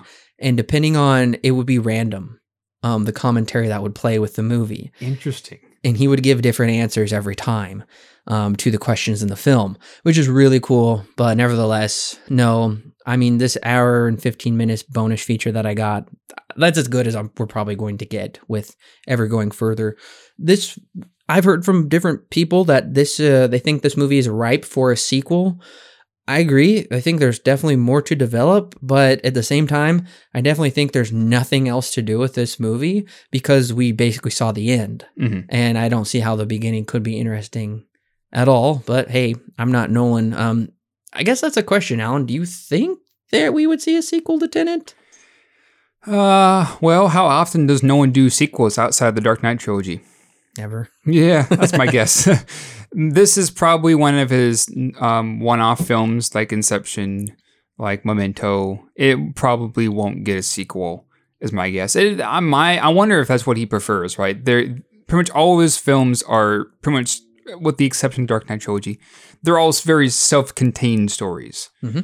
It's possible we could get one, depending on what the demand is for it. Given how much it made in the box office and how controversial it was, who knows if it'll actually become a thing. But I'd be curious to see if they go down that route, although I don't think it would happen. I think the best bet is, he either turns it into a book, he writes a prequel novel, sequel novel, or he does make his first entry into television and make this some kind of mini-series, which has a far less risk. I think there's too much of a strong reaction against this movie for him to try and go back into something else. He's definitely probably working on a brand new independent property. So I at least appreciate he creates independent properties. Yeah, you don't get that very often. You don't get that very often. So nevertheless, Alan, I do have to ask, is this a pickup or pass? Yeah, it's going to be a pickup. I don't know how many Nolan films I actually own. But yeah, I'm definitely picking this one up. Yeah, I bought it day one, the 4K combo pack, as I said. So I'm really happy I have it in my collection. I know some people that have watched it just never want to watch it again. That's fair. I don't really blame them. There's a very high bar, high bar of entry to not even just simply enjoying the movie. honestly. I'll say this. I guess this could have been added in the final thoughts. At least Christopher Nolan treats his audience like they're not 5. Like he treats them like they're actual adults and are thinking adults, and that they're prepared to watch something like this. Yes. At least there's that, right? Yeah, and I definitely agree with that. This is very creative and imaginative. Yeah. I'm struggling to think of any filmmaker that is this creative, at least on a big scale, not on an independent scale. But nevertheless, I really appreciate that he is doing some very creative work here. Well, Alan, okay, we both recommended this. What else do you recommend that our listeners watch after this? Oblivion. That's a film I haven't seen in a very long time, but it is somewhat in the same vein as Tenet. It's very twisty. It has lots of gotchas in it. It's been a while since I've seen it, like I mentioned, but that's what I recommend, Oblivion. That is an interesting recommend. Yeah, I really enjoy Oblivion, and the director of that, we will be reviewing his upcoming film this year, Top Gun Maverick. That's right. So, and it's interesting you bring up Oblivion because the director of Oblivion directed Tron Legacy, and I felt like some of Göransson's score had a little bit of Daft Punk vibes sometimes. Yeah, oh, you're right. Yeah, you did a little bit. My recommendations are Skyfall and Spectre. Naturally. I will say, I'm like, wow, this movie kind of looks like Spectre. Well, it's because Soitima was the DP for Spectre. Well, there you go. Also, Roger Deakins was the DP for Skyfall. Right, that I knew. Those are easily the best looking Bond films. For anything, if you want a spy thriller that looks gorgeous and is like kind of compelling, I know people have a lot of issues with Spectre. Skyfall is probably my favorite Bond film. Definitely check those out. Yep. I've always seen Skyfall, and it's been a while since I've seen it. Well, the question after the show is Tenet needlessly convoluted? That is a good question. That is the question. I'm very curious. You know our thoughts, so I'm curious to see what other people think. But before we can sign off, I do want to rank the Nolan films. Now that we've officially seen all of them that are released, next time we come back for his 12th film, we'll give you our updated ranking as well. All right, so for me, it's going to go like this. I gave 2 10s this time around. I give 10s to Inception and Memento. So for me, it's going to go Inception first, then Memento, then The Dark Knight, then Dunkirk, then Interstellar, then Tenet, then Batman Begins, Dark Knight Rises, Prestige, Insomnia, and following. All right, so my list is ranking from best to worst. Inception, number 1, Interstellar, The Dark Knight, Memento, The Dark Knight Rises. That caps out my top 5. Number 6 is The Prestige. So here you go, listeners. Tenet is number 7. Ooh. It's low. So then after that, Dunkirk, Batman Begins, following, and finally Insomnia, which is the one movie in this entire series I have not recommended. You know, I did go back and watch Insomnia, the foreign film that it's based off of. It's quite good, much better than Nolan's film. I mean, it's number 10 out of 11 on my list, so almost at the bottom. I think my rating probably would change if we were to go back and re-rate it, but not by a whole lot. So now this is me saying I recommend Insomnia, the Swedish film. Yes, I do love that one. So you were able to recommend that because I recommended it during that review. Yeah, that's right. So to be clear, let's just go over how many numerical values we have given out. Alan, looks like you've given out 2 10s, 1 9, 1, 2, 3, 4, 6 7s, and 2 6s. So we can predominantly say you've given out the most 7s, clearly. Yeah, I think 7 is, I think 7 is like overall my most common rating for everything, but... Yeah, that doesn't surprise me that I give out a bunch of 7s. So for me, I've given out 1 10, 3 9s, Ooh. 2 8s, which is a number you've never given out for Nolan so far. Yep, that's true. 3 7s, 1 6, and yeah, all the way down to a 4. Yikes. So overall, for average scores across the board. 3.9 average for Letterboxd, pretty good. 8.2 average for IMDb. 75 average Metascore. 84% average Rotten Tomatoes. 87% average audience. So his movies have had a combined budget of $1.3 billion. Most directors don't ever get to work with that much. Yeah. Opening weekend gross of $585 million. Domestically, his films have grossed $2 billion. In the foreign markets, $3 billion for a worldwide gross of $5.1 billion. That's a lot of money. It's a crazy amount of money. As of this recording, 10 Academy Award nominations, 22 Academy Award wins. Man. And that's not even counting Tenet. Yeah, whatever that comes out to be. So guess what? Even though this was controversial, Nolan's going to bounce back. Yeah. Is what I'm saying. I'm with you. It's probably, given what hasn't come out this year, it's very good possibility that it'll sweep the Oscars or at least get a good number of nominations because there hasn't been a whole lot that's come out this year. Well, I gotta say, I'm glad this review is done with. Yeah. This was easily, I would say, one of our most probably difficult films to review, not just because of the context of the movie, just cracking it open, but also it's been difficult because of how much time we spent preparing for this review. Yeah. It was a very long process, as we've already said, of, we did see the film once, 2.5 hours, seeing it again, another 2.5 hours is 5 hours, plus just pausing it and stopping it. That's another 6 hours. The documentary for me, that's over 7 hours. And then listening to the entire score, that's 8 hours. So we're looking at, not even adding up the minutes, looking about 9 hours, not to mention the time just for notes. Yep. Looking at well over 10 hours just preparing for this review. That's a lot of time for one film. For one film, it is. Nolan, you're worth it. Please don't ever make us do this again. It's pretty tough. So what a way to start 2021. I'm excited we finally did get to review this movie since it's been a long time coming and it was quite a mystery to review.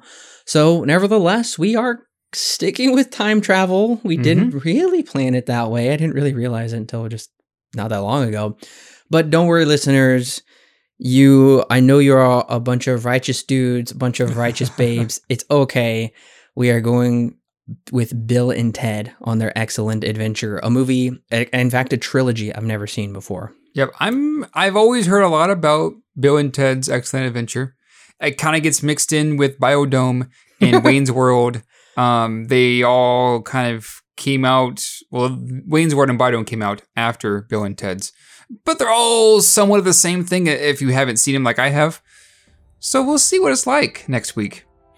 I'm very curious. I'm actually very excited. Once again, this was a series that was supposed to come out at the end of 2020. Yeah. Because Face the Music was supposed to come out, and they took it off the schedule. By that point, like I said, at some point the schedule is a ship. Yeah. That cannot be turned too quickly, just like in Tenet. You can't jibe a boat like any other boat. Remember that? Yep. So just like that, we couldn't really change it. Also, I believe it came out like less than 2 weeks before my wedding. Yeah. So there's no way we were going to be able to do that. And we were well into a different series at that point, but we'll talk about that next week. So Alan, thanks for joining me. Sure thing. All right, listeners, thank you for joining us too on this crazy review of Tenet. Oh, I'm very curious to hear our thoughts when I go back and listen to this review as well. But until next week, listeners, we will see you with Bill and Ted's Excellent Adventure.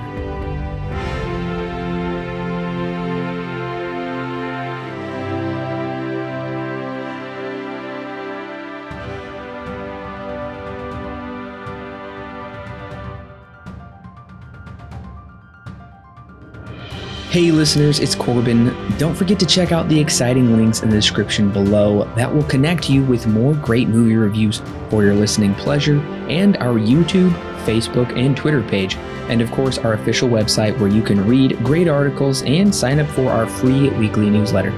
Also, if you want exclusive bonus content such as extra movie reviews, movie commentaries, and our thoughts on the latest movie news and trailers, plus more, then check out our Patreon page. It's a great way to help keep this show free, and it gives you great content that's yours to keep. All of that and more is found in the description below. Don't forget to subscribe whether you're on YouTube, Apple, Google, or Stitcher, or your favorite podcast service. And while you're at it, please leave us a 5-star review so other movie lovers can more easily find our podcast. We love talking about movies, and we love talking about them with you. So don't forget to share with your friends and family, and we'll see you next week, listeners.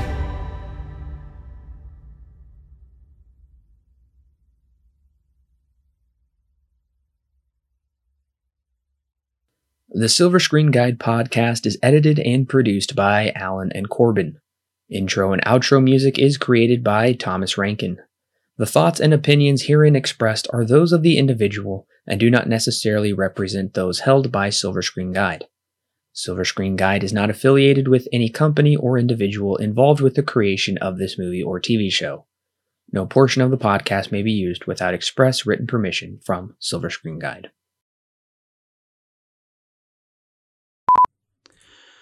All right, we go with the trailers.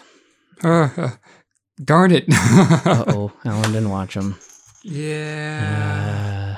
Okay. What's new? Your guide to Tenet. I did make some Oscar predictions. And of course, look for Alan and I's full Oscar prediction. But before we can sign off, I do want to rank the Nolan films. Now that we've officially seen all of them that are released, next time we come back for his 12th film, we'll give you our updated ranking as well. Darn it. I gotta rank them. I had them ranked at one point. See, what was the last film we did? Dunkirk, that's right. Let me go find it real quick. If you would put a list on Letterboxd. Yeah. So far, his films have an opening weekend gross of $585 million. Domestic gross of $2 trillion. For a foreign gross of $3 trillion for a worldwide total of $5.1 trillion. Is that trillion? Are you sure it's not billion? I think it's 5 billion, 5.1 billion. Oh, you're right. It is billion. Did I say trillion for these ones? Yeah. So they're all billion, not trillion. Crap. Okay. 2021 with, I would say, a very solid review. So we're really happy to honestly dive into this movie. Mm-hmm. Caught my breath there. Do you want Chipotle instead of Chick-fil-A? That's fine. Okay. Tell me what you want. I'll text you. Oh, geez. Hey, I can open up the app for chicken burrito. Okay. I haven't been in Chipotle for almost a year now. Chicken burrito. I'm gonna call Miranda real quick just so she doesn't put the order in. Okay. Because I'm really hungry for that actually. That does sound pretty good.